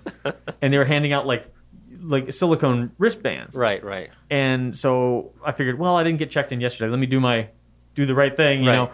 And then I stood in that line, and then when I got there, she couldn't find my information. Right. And I just said, yeah, I've got a weekend pass. And she said, oh, don't you know who I am? You're fine. Go ahead. Go on in. I'm like, oh, okay. They're like, last name, Brown, Drew. And then she didn't give me a wristband. She's like, oh, well, you're fine then. Go on in. And so I don't know what that line was for. Yeah. I have no idea. But they definitely did not give me any sort of badge or tag or anything. I saw some people had little things, but I don't know where to get them. I mean, first day we got there, Thursday morning, there was a line because the entrance opens at 10. A line for a line to go in. Okay. And I didn't know if I had to line up or not, so I just stood in the line. And then Ben Walsh of Gravitas Pens came down, and we were saying, do we have to line up? Do we not have to line up? You're not doing the accent. Do we have to line up or? Anyway, so then we just walked in, realized nobody was. Well, no wonder the line wasn't moving because nobody was at the registration. Oh my God! So we waited for like 10 minutes. We're like, oh well, nobody's at the registration, so we just walked right in. Yeah, it's not the most organized thing in the world. But you know what? Running an event with 350 plus vendors, that's a nightmare. So I still give props to the folks, Barbara who ran the show. It wasn't perfect, absolutely, but I'm glad that it happened. Yes. And once you get everybody in there, it's kind of like once you get the vendors in there, they kind of take charge of their own little zones. and everybody plays their part, and they all kind of work together it's kind of like a collective organization, rather than one person controlling all of it, And the vendors, they know what to do. I mean, I was a first-time vendor, but most people have probably been there for many, many years. So they know how to control the crowd on their table. So yeah. Did it blow your mind at all how much international representation was there? I mean, you came from Japan. You had Appelboom from the Netherlands. Ben Walsh, like you're saying, he came from Ireland. Yeah. That consistently blows my mind. Galen Leather was there from Turkey. Yep. Just it's almost you couldn't look in one spot and not pick out somebody that wasn't from the U.S. A lot of French speakers. Really? At the show. I don't think I saw any French. Well, I used to live in France, so when I heard French, pick it up? French people. I have a French people radar. Nice. There were Italians right behind my table. Actually. Really? Yeah. So I miss both of those. That's amazing. Yeah, lots of. I mean, I was talking to one of the Turkish vendors, and they said, they had their wife and their son all come out over. Wow. And it was like $3,000. Oh my God. For them to come out over, but because they were also selling at the show, they were able to get some back. And usually they sell on Etsy, but Etsy now takes massive margins, right? So being able to I've heard that. Sell in person, I think they said they sold like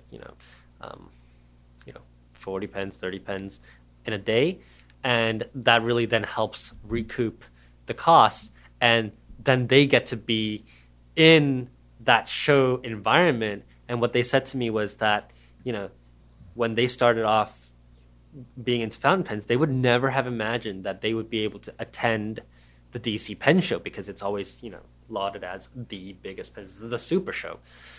But being a vendor really gave them that opportunity, and then they get to stay in the U.S. for another week, go up to New York, do some sightseeing, and then go home. There you go. Yeah. Well, at this point, the San Francisco Pen Show is pretty much, we're looking down the road at that. That's going to be happening at the end of August. Yep. This should publish before that show happens. So you will be there. I will be there. I will be there. You will be there. Is knowing now what you know, and having been to DC, what would be like a piece of advice you would give potential attendees, either that are considering San Francisco or maybe considering DC next year? Like, is a pen show worth it? Are there any do's and don'ts, or anything that folks should keep in mind? If you are looking to get nib work done, do not wait for the day of the show. That's a good point. Because you will not get any nib work done. Even with 10 vendors, you were booked solid, right? Yep. You did not have any walk-in time. Nope. I had one day where I got to eat lunch. Oh my God. But that's because I booked 30 minutes for myself. I saw you scarfing a sandwich for 5 seconds one time. Yeah. Bring water. I definitely say bring water. I didn't do that. You might get thirsty in the show, and they have like these cups. I did. I went up into my room and got some coffee. Yeah, it was not great. If you can stay at the show hotel, if that's something that you can financially afford, I think that is something that you can consider. And generally, if you book early enough, there's usually a discounted show rate. Yes. By now, San Francisco's discounted show rate is long gone. Yeah. But if you book early enough, that's definitely something to keep in mind. Well, one of the vendors, I won't say who, they didn't know that there was a show rate, so they booked the regular rate for like 6 days. Oh. Yeah. And the San Francisco hotel is more expensive than DC. Yeah. Otherwise, bring cash.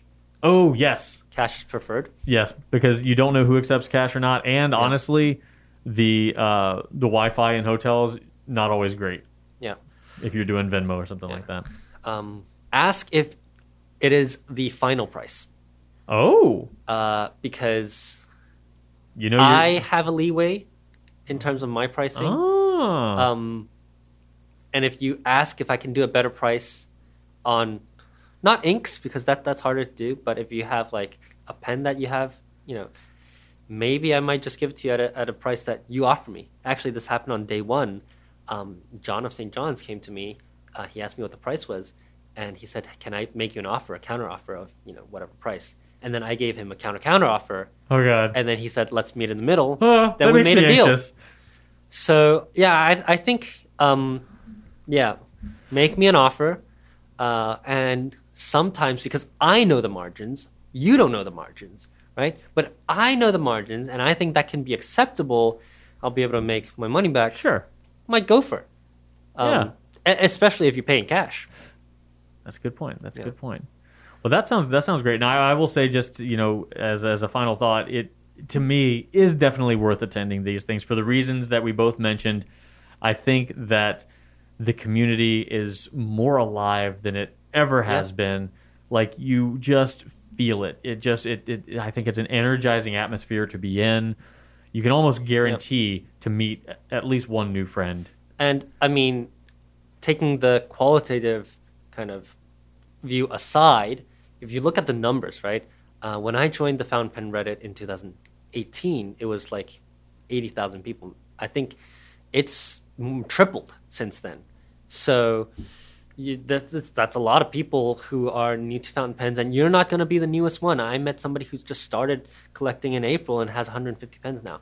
Jeez. Yeah. So it's okay. You're not the only one. You're not the weird one out. Yeah, definitely. I do think it's worth to go to a pen show. It doesn't necessarily have to be DC. DC is obviously one of the bigger ones. It is. But yeah, get out to a pen show and meet some of your people. And most people are really, really nice. But I also want to contrast this to the Tokyo show. As I said, from a participant's point of view, I think it's more structured. The vendors are mostly, retailers. But from a vendor point of view, what's interesting is that, so the DC show, I didn't know my assigned table until the day before. So Thursday... That is not the first time that has happened. So Thursday, I found on my table. On Friday morning, I found on my table had been changed. It was still a table. There wasn't like a chair. It was a corner table. Okay, good. But when I got there, I realized we didn't have electricity. Ugh. So I had a customer coming in an hour, right? And I was like, oh, what do I do? In contrast to that... Does your grinder have like a hand crank? I have a wireless one that I can use. Oh, do you? That's my backup. But it's definitely not the first choice. Oh God, no. Because the power level is different, so I have to kind of mentally adjust. Oh, geez. In contrast to that, the Tokyo show, 4 months prior to show open, sent us a 70-page handbook by email. And then they call a 2-hour meeting. And I thought this meeting, because it's a vendor meeting, I thought it must be important. They might be like, telling us the do's and don'ts, maybe where our tables are. Right. So I attend the meeting, and it turns out they wanted to read the handbook line by line to us to make sure that we understood each line correctly. I hope you didn't already read it. I did already read it. The whole 70-page book? They sent me a handbook. I won't read your emails. Right? You read the whole thing twice? I read the whole thing. And then we came in, and then they had, really reading line by line. Oh, my God. Each one. I mean, that's great for an organization. So that's very, very different from DC to Tokyo then. I feel like the best is probably a happy medium in between. Probably. Like maybe not reading 140 pages worth of handbook, but then also knowing where your table is and having access to power, like somewhere in between those very, very large extremes. Well, it was like more like you can send your stuff by mail to this address, but you have to come through this door. So it was very, very detailed. I plan on just bringing my stuff in with a suitcase, so I didn't really listen to that much of it. But yeah, very, very detailed. And if you miss the vendors meeting, no problem. Obviously, there's a recording for you to watch. Oh, yay. But yeah, it's very different in terms of organization. We have volunteers at the Tokyo Pen Show, probably 20 to 30 volunteers who can guide people. And the Tokyo Pen Show, after COVID especially, is blocked into different time sections. So your ticket allows you to go in the morning, but not the afternoon, for example. Huh. So that helps control the amount of people in the room. Oh, wow, that sounds very organized. And then you have QR codes where you just scan in to the event. Yeah. Dang. See, what we're doing now is learning a little bit of the Japanese pen world from our friend CY. And this is if you did want to check out Tokyo Inklings, wherever you can find your podcast, you can get more of CY and his partner Jacob, who is equally knowledgeable about such things. And then where can they find you on Instagram? They can find me, or you can find me on Instagram at Tokyo Station Pens. Same on TikTok, on Twitter at Tokyo Station MNH, and I have a website at tokyostationpens.com. Our podcast is Tokyo Inklings. We are an audio-only podcast, and we record and publish every 2 weeks. Fantastic. All right. Thank you so much, CY. It was a pleasure having you. Thank you so much. I'll hopefully talk to you soon. You'll be back. I'll be back. Thank you. All right. Well, thank you again, CY. That was delightful having you here with us and covering a little bit of what happened at the DC show. And I think I have to say, another thing you definitely will want to pay attention to in regards to the DC Pen Show are nib professionals like CY, like the many other nib professionals that we mentioned were there in attendance at DC.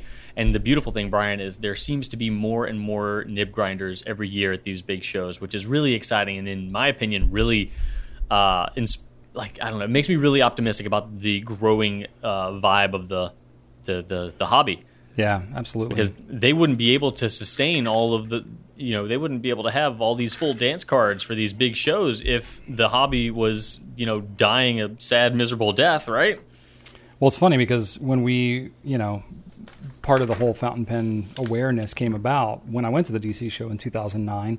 And, Rachel and I were vendors there once, ever, at a pen show in 2010. I remember the pictures with you wearing that it was exhausting. Back brace lifting thing. Yep. We carried so much. Yeah, we brought so much stuff.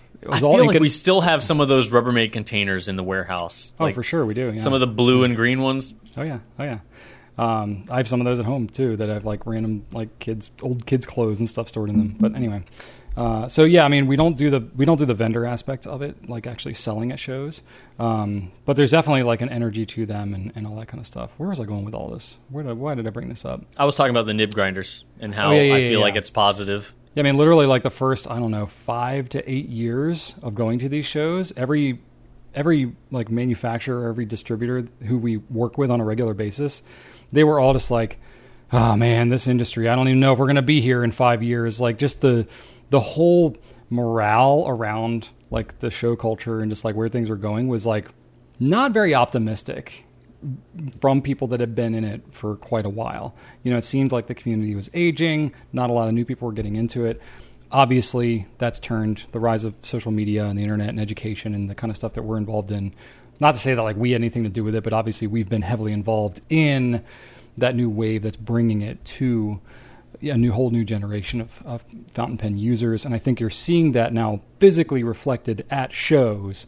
Just the energy that's there, the people that are there, the community aspect of it, it's got a whole new breath of life in it. I was super sad to miss it this year. I was conflicted, but just hearing from you and CY and others, just like how much energy was there. It's like, oh man, that's it just warms my soul to see so many people really being excited about pens and the community and all that.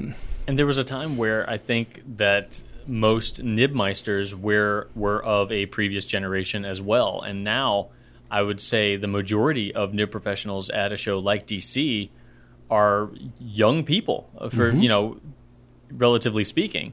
Yeah, and that's really exciting to me. It shows that I think that the fandom, the hobby base is growing and alive and well. And yeah, always excited. I think this was my favorite pen show yet, but I think that has a lot to do with the relationships that I'm continuing to develop and the people that I continue to meet, and seeing pen friends like Joe, who won the Delta, and a bunch of other people that I see all the time in the comments, and I feel like I already know you when I see you at the shows. It's such an exciting thing, and it really gets me jazzed up. And seeing people who I felt like were fountain pen celebrities, getting to meet people from Appleboom, like CY, even over Franklin Christoph's table, anybody. Like, there are all these people I know from social media, and I'm just like, oh my gosh, you're that guy. And sometimes I say the same thing about me, but either way, it's like half the work's done because we all kind of already know everybody, and that's just a really exciting thing. And the connections are just beyond. It's just something very, very special and amazing about it. So absolutely. I definitely encourage, if you do have the opportunity to go check it out, please do. Absolutely. I think that's pretty much it. CY plugged his social medias thing, so we got that out of the way. We will be having CY back to answer some Pencast questions in a couple weeks.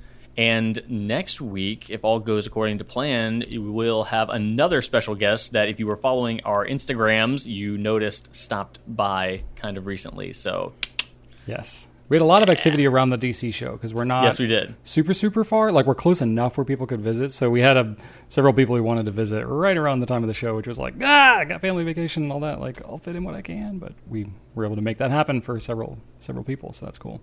That's right. All right.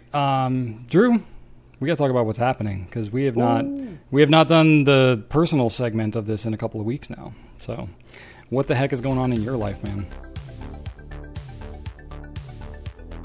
Well, in my life, Brian, so I left for the DC show right after my wife had her concert, which she absolutely killed, by the way. Like, she just, I could go on about all the different reasons I'm just absolutely head over heels over this woman, but she just got up there. It was a one-woman show. She just sang her heart out. It had the whole audience just enraptured with her charm. She's a delightful human, and she just killed it. I'm so proud of her. And largely due to the fact that I would absolutely crumble into a puddle of fright and terror if I were ever put in that position. So she is much more brave and courageous than I am. It's still so funny to me because, like, literally we're talking in front of thousands of people. There's nobody there, though. That's just a camera. I'm just in a tiny little dark room. Is it the live aspect of it that, like, freaks you out? It's the performance. Honestly, if I had to get if I was up on stage and somebody was like started saying about why video games are stupid, then I would need everybody to shut up and listen to me, and I would just go on until they told me to shut up. But if someone told me to perform, if it became a performance, that's when I shut down. Okay. That's when I get cold feet and my mouth dries out, and that's terrible. So it kind of has to be, I guess, spur of the moment. But anyway, she did a great job. I got up to DC pretty late, about 12:30, but I have a tried and true strategy of driving at night, and that is just to continue shoveling snacks into my face. So I had a big bag of Cheez-Its and some coffee, and it was a delightful drive, I must say. So Cheez-Its and coffee, that's an interesting combo there. It's a tried and true combo. Okay. They don't. I won't say they go well together, but they don't clash either. They're fine. I mean, I know you're a coffee fan anyway, so that doesn't surprise me at all. Are Cheez-Its like a good go-to road food for you, like road tripping food? So it might surprise you because you have feelings about this. I know this has come up before. My road snacks have to have a process involved with them. Gummy bears are fine because I'll bite the heads off, bite the little feet and arms off, or Nerd Rope is good because I'll bite all the little nerds off of the sticky core and then eat the sticky core afterwards. It has to be a process because it keeps my mind engaged, focused, and alert. So with Cheez-Its, they have those kind of air pockets in them, so you can eat them in sort of a process. I don't just crunch. It's a bit of a process. I kind of find the little air pockets in the Cheez-Its and kind of burst all those little cracker bubbles. Okay. So I hear you. Cheez-Its are one that have a process. I do something similar with like Goldfish. Not that dissimilar from Cheez-Its. Yes, exactly. Goldfish are great. Do you ever try to bisect the goldfish? Oh, absolutely. Yeah, there you go. See, exactly. And see, that's good because that keeps your mind engaged while you're on the road. Exactly. I'm so glad you understand. Yes, 100%. I do understand. I have processes for certain foods, not all of them, but certain ones. Yes. Yeah. So that will actually keep me awake. I'm not even kidding. It's you're doing an action with your hand, and so even in the dark, in the rain, which is kind of a recipe for falling asleep at the wheel, I was totally good. So, and it wasn't super late. I mean, it's only 11:30, 12:30. Yeah. So got through the Penn show. That was fantastic. Again, I had lunch, dinner with some absolutely amazing people. Kind of met friends I felt like I already knew. It was absolutely amazing. Delightful human beings that I love to death. And then we got back this past weekend. We went to Maymont Park, which is a park downtown in Richmond, Virginia, and just kind of walked around. It was a very, very nice day. We're like, we should go somewhere. So we went outside and got in the car, and we're like, oh wait, it's hot now. Something happened, and it just got hot. So we went to Maymont, walked around so much. Got tired, got hot. And by the end of it, we were just like so done. But it was very pretty. It was a very pretty day, despite the heat and the exhaustion, and just being reminded how out of shape I am. It's very hilly park too. There's a lot it is. A lot of elevation changes going on in that park. That is true. Yeah. You were correct about that.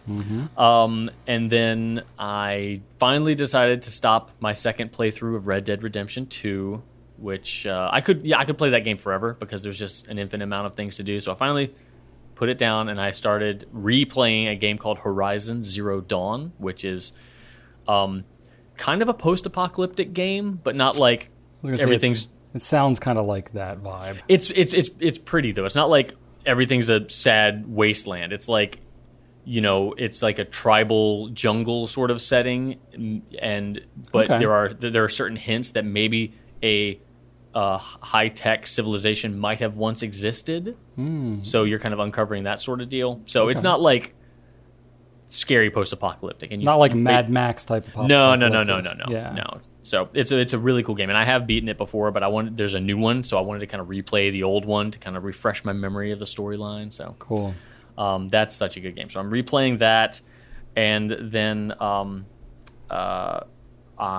we went swimming at our friend Josh and Jeffrey's house, and Archer kind of learned how to swim.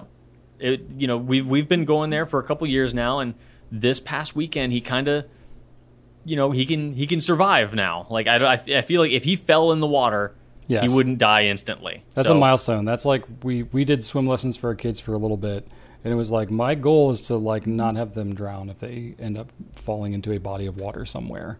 I'm not trying to get them on swim team, not trying to get them to do anything crazy. You just want like now I don't know. He wouldn't be able to. He wouldn't last long, but he'd last long enough. He wouldn't just sink like a rock. So I call that progress. I call that an achievement. So that was really cool. Very, very proud of him. That was an exciting moment. A lot of it was just kind of recouping. So just like this week, just recovering from that whole event. And then honestly, normally when you're out, Brian, it's a boring week and I have like a lot of spare time. I did not last week, man. It was busy. Yeah. It was by Friday. I'm like, oh my god, he's gonna be like, Drew, what'd you do, man? I wasn't even. We canceled like 3 meetings. What'd you do all weekend? I wish I could have like retroactively gone and like done a time audit. I know you're not gonna fuss at me about that, but still, I was like, God, what the heck happened? I thought I'd have more time, and it just didn't. Weird, man. But one cool thing that I forgot to mention to you about the DC show, so Dan wrote in and sent us a picture of an actual astronaut's glove riding turkey hammock. Yeah. I met Dan at the show. That's awesome. And guess what he had with him? Did he have the glove with him? He had the glove. He brought the glove. He saw me. It was down in the dungeon right in front of Ian Schoen's table, and I actually recognized him because of his little Google image, and I was like, I know you, and he was like, wait, what? But we talked forever about space stuff. It was fantastic. Nice. And I actually got to try on the glove, and I got a picture with him. It was fantastic. Oh, that's cool. Cool. It was really awesome. Like, there were so many great moments like that where I was able to just kind of re-meet people that I feel like I've already met here, It is weird. Like, we deal with each other online. I feel like, especially with COVID life, too. It's like been dealing virtually with people who we even normally would have been together in person. That when you actually do meet in person, it's always just like, wow, this is so different than looking at a 2D screen. But yeah, right. Cool. And there was one person, Fiddle Twist, in the comment section. I didn't even know that I met her until after she commented on YouTube. Be like, it was nice meeting you. I'm like, wait, you were Fiddle Twist? I'm like, oh my god, So they do. That is tough when people don't have their avatars, right? Or their names, screen names, or whatever. Yeah. That's what CY mentioned in the video, that everybody should have badges, because I would definitely be recognizing a lot of names, I think. That's true. So anyway, it was excellent. I had a lot of good downtime. Happy to have you back, though. Glad you're back here with us. It's good to be back. Yeah. Absolutely. How was your time off? Time off was good. So I took off basically like the latter half of Monday through the rest of the week. And so Rachel's parents have some neighbors up there who are like longtime family friends that they have a lake house. So we, as basically Rachel's whole side of the family, we did this last year and then we did it again this year. We basically got to stay in their lake house, which is cool. So it's It's lake's about 3 hours away. It's kind of in the mountains, which, for me personally, I'm like, I would rather be at a lake instead of the beach like any day of the week. 100%. Like beaches are great, but to me, after one day, it's old, and I'm like, okay, I'm ready to do something else. I like having more of a diversity of things to do. But we don't live near any like amazing beaches. I mean, we're near Virginia Beach, which is fine, and it's a pretty good beach, but it's not like an amazing beach. It's a very metropolitan beach. Yeah, it's pretty touristy, like most East Coast beaches. But the water's not like super tropical or anything like that. It's not like great for like surfing. Not that I would do that anyway, probably, because I can't even float. But no, it was cool. It was cool getting to like swim in the lake and stuff like that was cool. My kids, they're older now and they can swim, sustainably-ish. Even still, they mostly had life jackets on because they just didn't feel like actually working that much. They just wanted to play. And they have younger cousins, so the younger cousins were wearing floaties and noodles and all that kind of stuff. So it was pretty great. And, got to do plenty of that, got to do all kinds of just activities with the family. There was like meteor showers and stuff like that. So when it got dark, we were out there like watching for meteors and just having good conversation as a family and all that kind of stuff. Really, really good time. What else did we do? We did some kayaking. Drew, I know you're a yakker. You did. I didn't. Have you? Yeah, I'm trying to remember.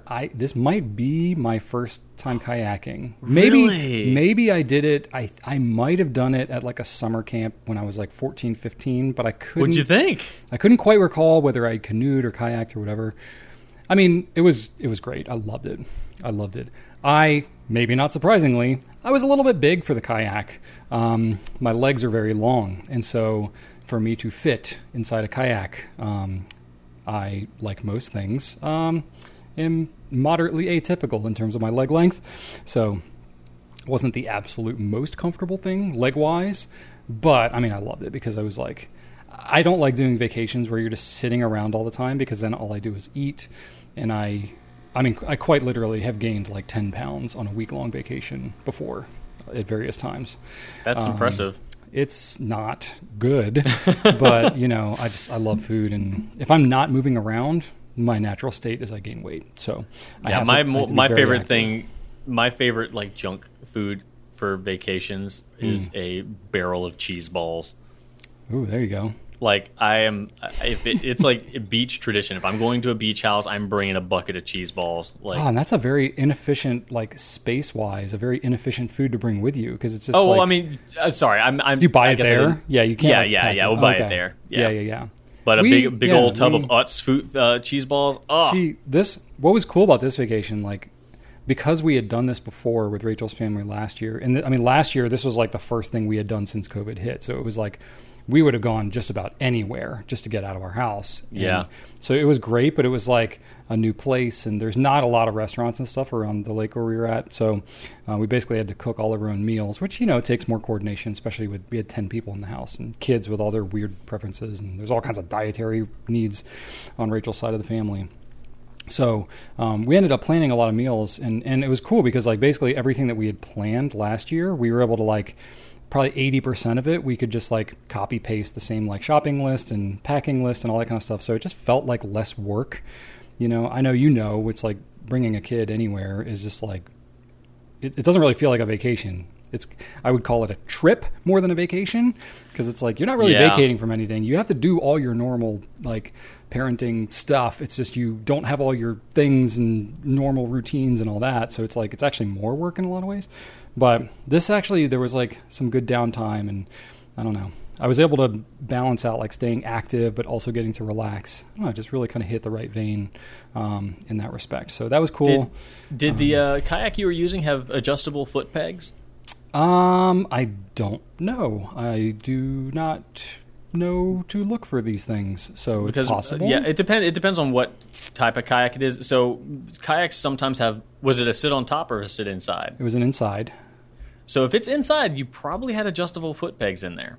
Sweet. Okay. The sit on tops usually have molded foot and there's like, maybe like 4 or 5 of them that you can just choose. Okay. But with Insides, they usually have 2 tracks that have like a pinch and pull, pinch and pull push sort of thing. I'll have to look for that next time. Yeah, you might have been. Well, so there were 2 kayaks there. One was a single and one was a double. Mm-hmm. And all the times that I went, I was with my brother-in-law. So we were always in the double together. Mm-hmm. And we would like switch off who would be the one in the back. And it was like one of those really long ones that has actually a rudder that you control with your feet. Oh, wow. So that helped with turning, which is good because we were on the lake. So it was like there were boats going and jet skis and there were waves happening. So it was That's legit. Yeah, and I didn't have like the cover for the kayak. So it was basically like a canoe.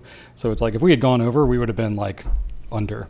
So, Yeah, I have. That's why it's important to. That's why I always buy kayaks with a sealed bulkhead because that keeps it afloat long enough for you to get it over to the side. If you have a kayak, a sit-inside kayak with no sealed bulkhead or storage compartment, that thing can just go right to the bottom. Yeah, I mean, it was not like we weren't doing any rapids or anything. We were just floating on top of the water. Still, like, you just one shift wrong. Yeah, yeah, we had a couple of times where we both went to both went to row, and our weight just leaned the wrong way, and we were like, oh boy, okay, let's not do that again. It doesn't take a lot. Yeah, even just getting in and out, it was pretty, like, I'm not a small person, and the kayak was, maybe not even as broad as my shoulders, like, so it was a pretty top-heavy kayak, getting me in and out of it, so it was like, that was probably the most precarious part of the whole thing, was just me getting in and out of it. Nice. Well, I'm glad you had fun because I know that rowing machines are a fun exercise pastime of yours. So I love rowing. You enjoy that kind of like that applied cardio, I guess. Oh yeah, I love maximizing the pain that I feel when I exercise. And rowing is like one of the most efficient pain maximizing feelings you can get when exercising.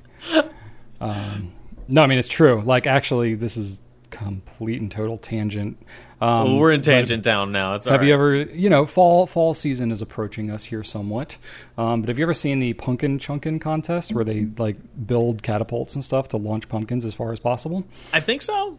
Oh, it's cool. There's tons of YouTube videos. It's a thing. I mean, some people spend unbelievable amounts of money on it. But anyway, there's a whole category of them that are all like human-powered catapults. So it's like they have different categories for trebuchet style. They have different ones for air-powered cannons, all this kind of stuff. But they have other ones that are all human-powered. So it's either like people are like turning a crank to wind them up, or some people hook them to a bicycle or whatever. Well, there's one guy who like hooked it up to a row machine, and he used the power generated from the row machine to like basically pull back and power his catapult. And he did great because like in terms of efficiency of human power, rowing is one of the tops. So that was, anyway, I'm a big fan of rowing. Brian, eventually, I mean, you've done a lot of crafts like with woodcraft and now metalworking. Mm-hmm. Eventually you're going to need to build some sort of completely unnecessary contraption. That, like a Rube Goldberg device, a strand beast, a trebuchet, something just that does not need to exist, but you just need to. So this is like bringing it back a little bit to pens, somewhat, sort of. So Brian Gray from Edison Pens, him and I go way back to the beginning of Goulet Pens. He's also a woodworker and stuff like that. He has built a couple of different trebuchets. So him and I, completely off the topic of pens, will nerd out a little bit on some. He's of also that pretty kind of fascinated with the strand beast. He's got mechanics. Yeah, he's just an engineering nerd in general. Oh yeah, we're all. I mean, it's we're all kind of in a similar place there. But one thing I'm talking to him about right now is what is it called that he's made? Kinetic wall clocks. So like mechanical gears and stuff like that, made out of like wood and stuff like that. So it's like a giant clock that's like all this crazy elaborate, kind of like what you're describing, but basically a functional clock. He's got a CNC machine and there's plans out there. He's made some. So him and I are going to collaborate on maybe this is completely personal, just a one-off thing because I think it's cool and nerdy and all that. But that's awesome. I just need to connect with him on that. So I was actually like watching some videos on kinetic wall art and stuff like that on my vacation because I just think it's super cool. I have too many interests and not enough ways. The dangerous thing though is when your hobbies actually create other interests, because you wouldn't even be looking at this if you didn't already have your foundation in woodworking and stuff. So it's like one opens the door to another. Oh no. Yeah, and welding too only has. See, this is why I've committed to remaining as untalented as possible. So it's tough to remain this average. Yeah. It takes a lot of work. It does. I'm getting tired right now. Yeah. Some other things that we did. So there was a pool table there as well. So my kids were introduced to billiards last year when we were at this lake house, and we went back there, and they were excited and got to play lots of pool. None of us in the family are all that good, but it was cool because we're all on kind of a level playing field. But I always liked it. My grandfather played a lot of pool, so I did. He passed away when I was 19, I think. So I got to play it quite a bit with him when I was in my like middle school and high school years. I remember this one kid like around middle school. Like I went over to his house and he had a what's called a bumper pool table in his house. It was this weird like kind of octagonal table. Yeah. I've never seen anything like that before. Isn't that a weird thing for?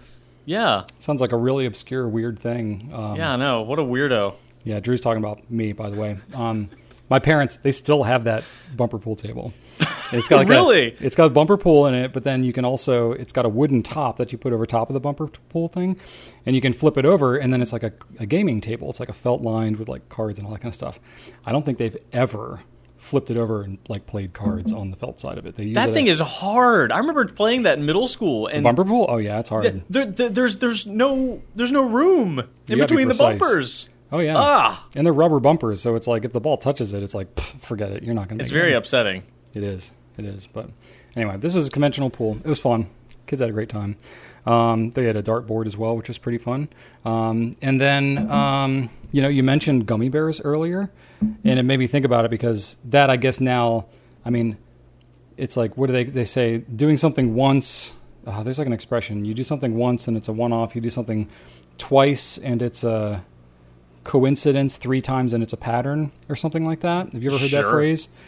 Anyway, so we now, my brother-in-law especially, he started this last year. He went and got the like Black Forest like 2-pound bag of gummy bears, and it was like, whether it's like Oreos or gummy bears, or there's got to be like some kind of like vacation food thing, like cheese balls. Cheese balls. It's got to be some indulgence. It's like, I'm not going to eat this the rest of the year, but it's like, whatever, kids, just knock yourself out on gummy bears, do whatever, and you like associate your memory with that.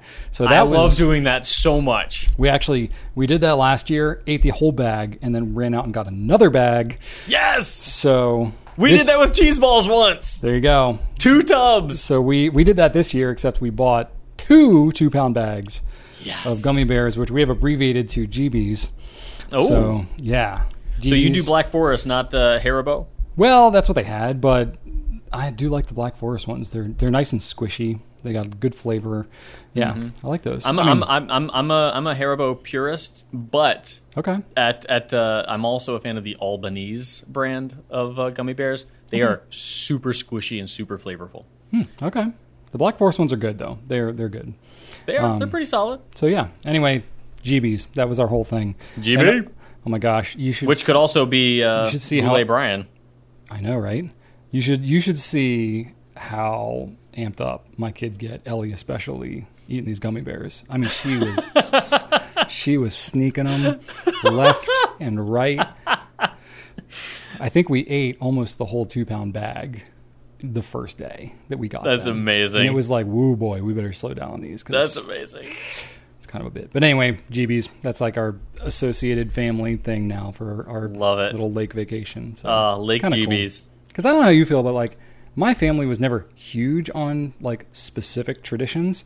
And so like we had family memories growing up and stuff like that, but none of them were like, oh yeah, we do this every year. It was just like, oh, we had things that like we sort of happen to end up doing a bunch of times, or I have like things I associate with my childhood or memory or whatever, but it's not like, I know some families, even like my own extended family, where it's like their family goes to the same vacation place every year, no matter what. Now the kids are grown and they bring their grandkids, and everybody goes to this place first week of July every year, come heck or high water. And it's like, I really don't have anything like that I don't have anything to that extreme.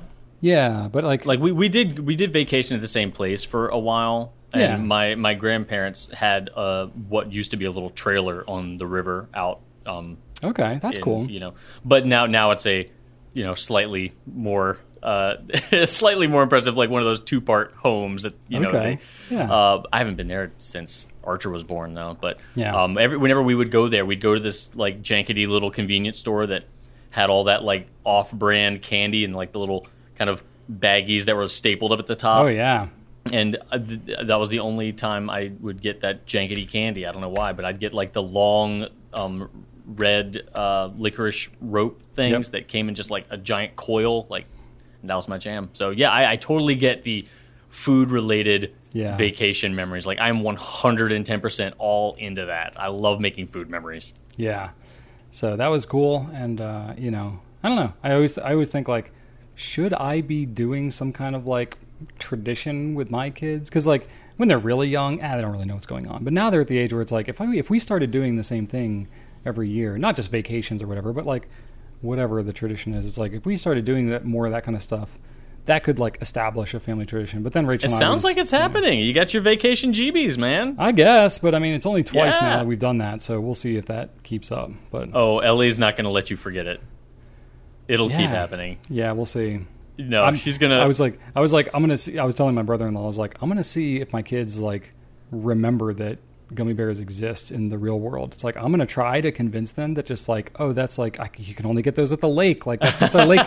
They don't make them anywhere else. Like we can only get them there, so that way they can go nuts. And then the rest of the year, and so it's like, how long could I get away with that? Because like gummy bears, like other than like getting them at like a yogurt, a frozen yogurt place where it's like a topping on some kind of ice cream. They have them at grocery stores, Brian. They do, but they have all kinds of food in grocery stores.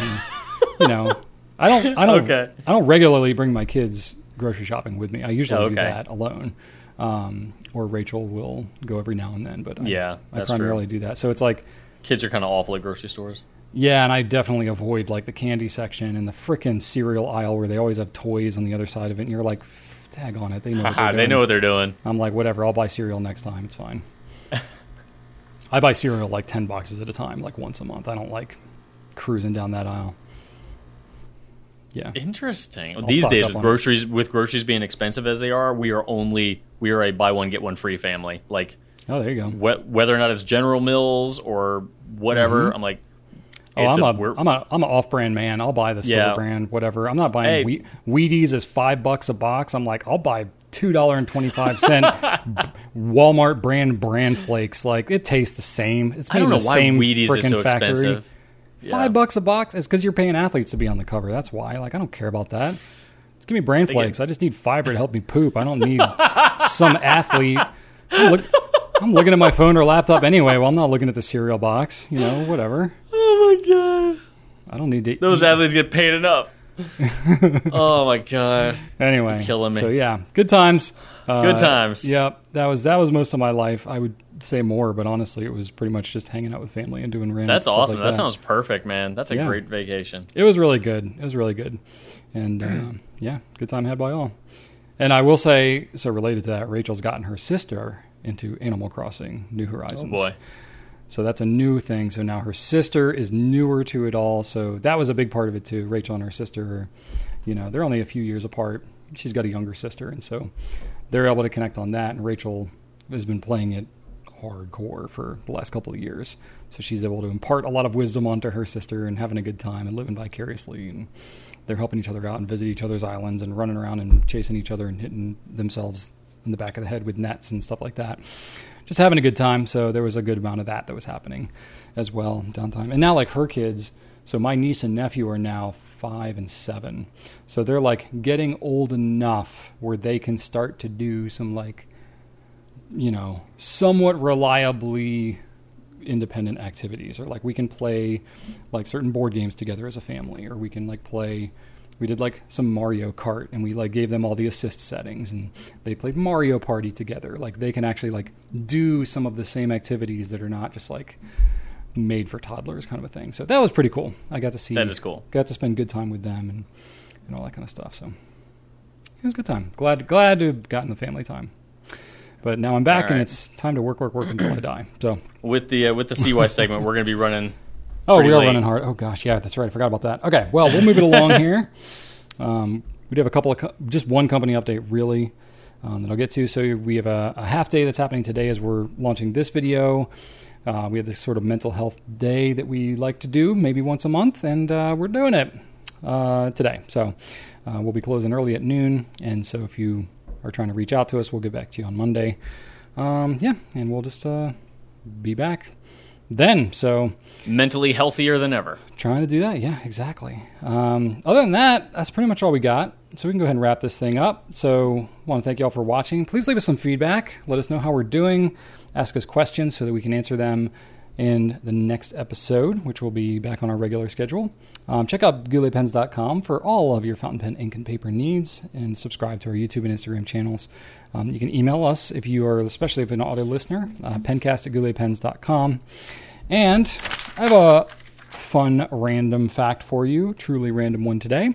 Okay. An average person breathes in around 11,000 liters of air every day, or about 2,900 gallons of air, which is around the volume of a cement mixing truck.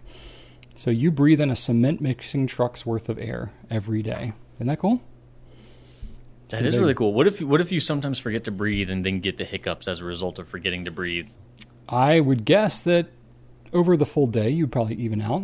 I think. All right, cool. I think your body needs the air that it needs. So probably if maybe if you exercise a whole lot, you might breathe in more air. But then no, that's not me. I think people who isn't it like if you exercise a lot, then maybe I'm thinking of like your pulse, like your heart rate. Like typically, if you're an elite level athlete and you're working out a lot, isn't your resting heart rate usually a lot lower? So it sort of like all evens itself out. I wonder if it's that way for air too. I don't know. I don't know. Are you breathing less as an athlete with your resting breathing rate? I don't know. I would think so. I don't really have a clue. Anyway, that was not the point, but random fact. If y'all know more about that, there's your turkey hammock tidbit. Thank you. Leave us a comment. Thanks for sticking with us on this super long pencast. Good to be back. Yeah. And we'll catch you on the next one. Thanks, everybody, and right on.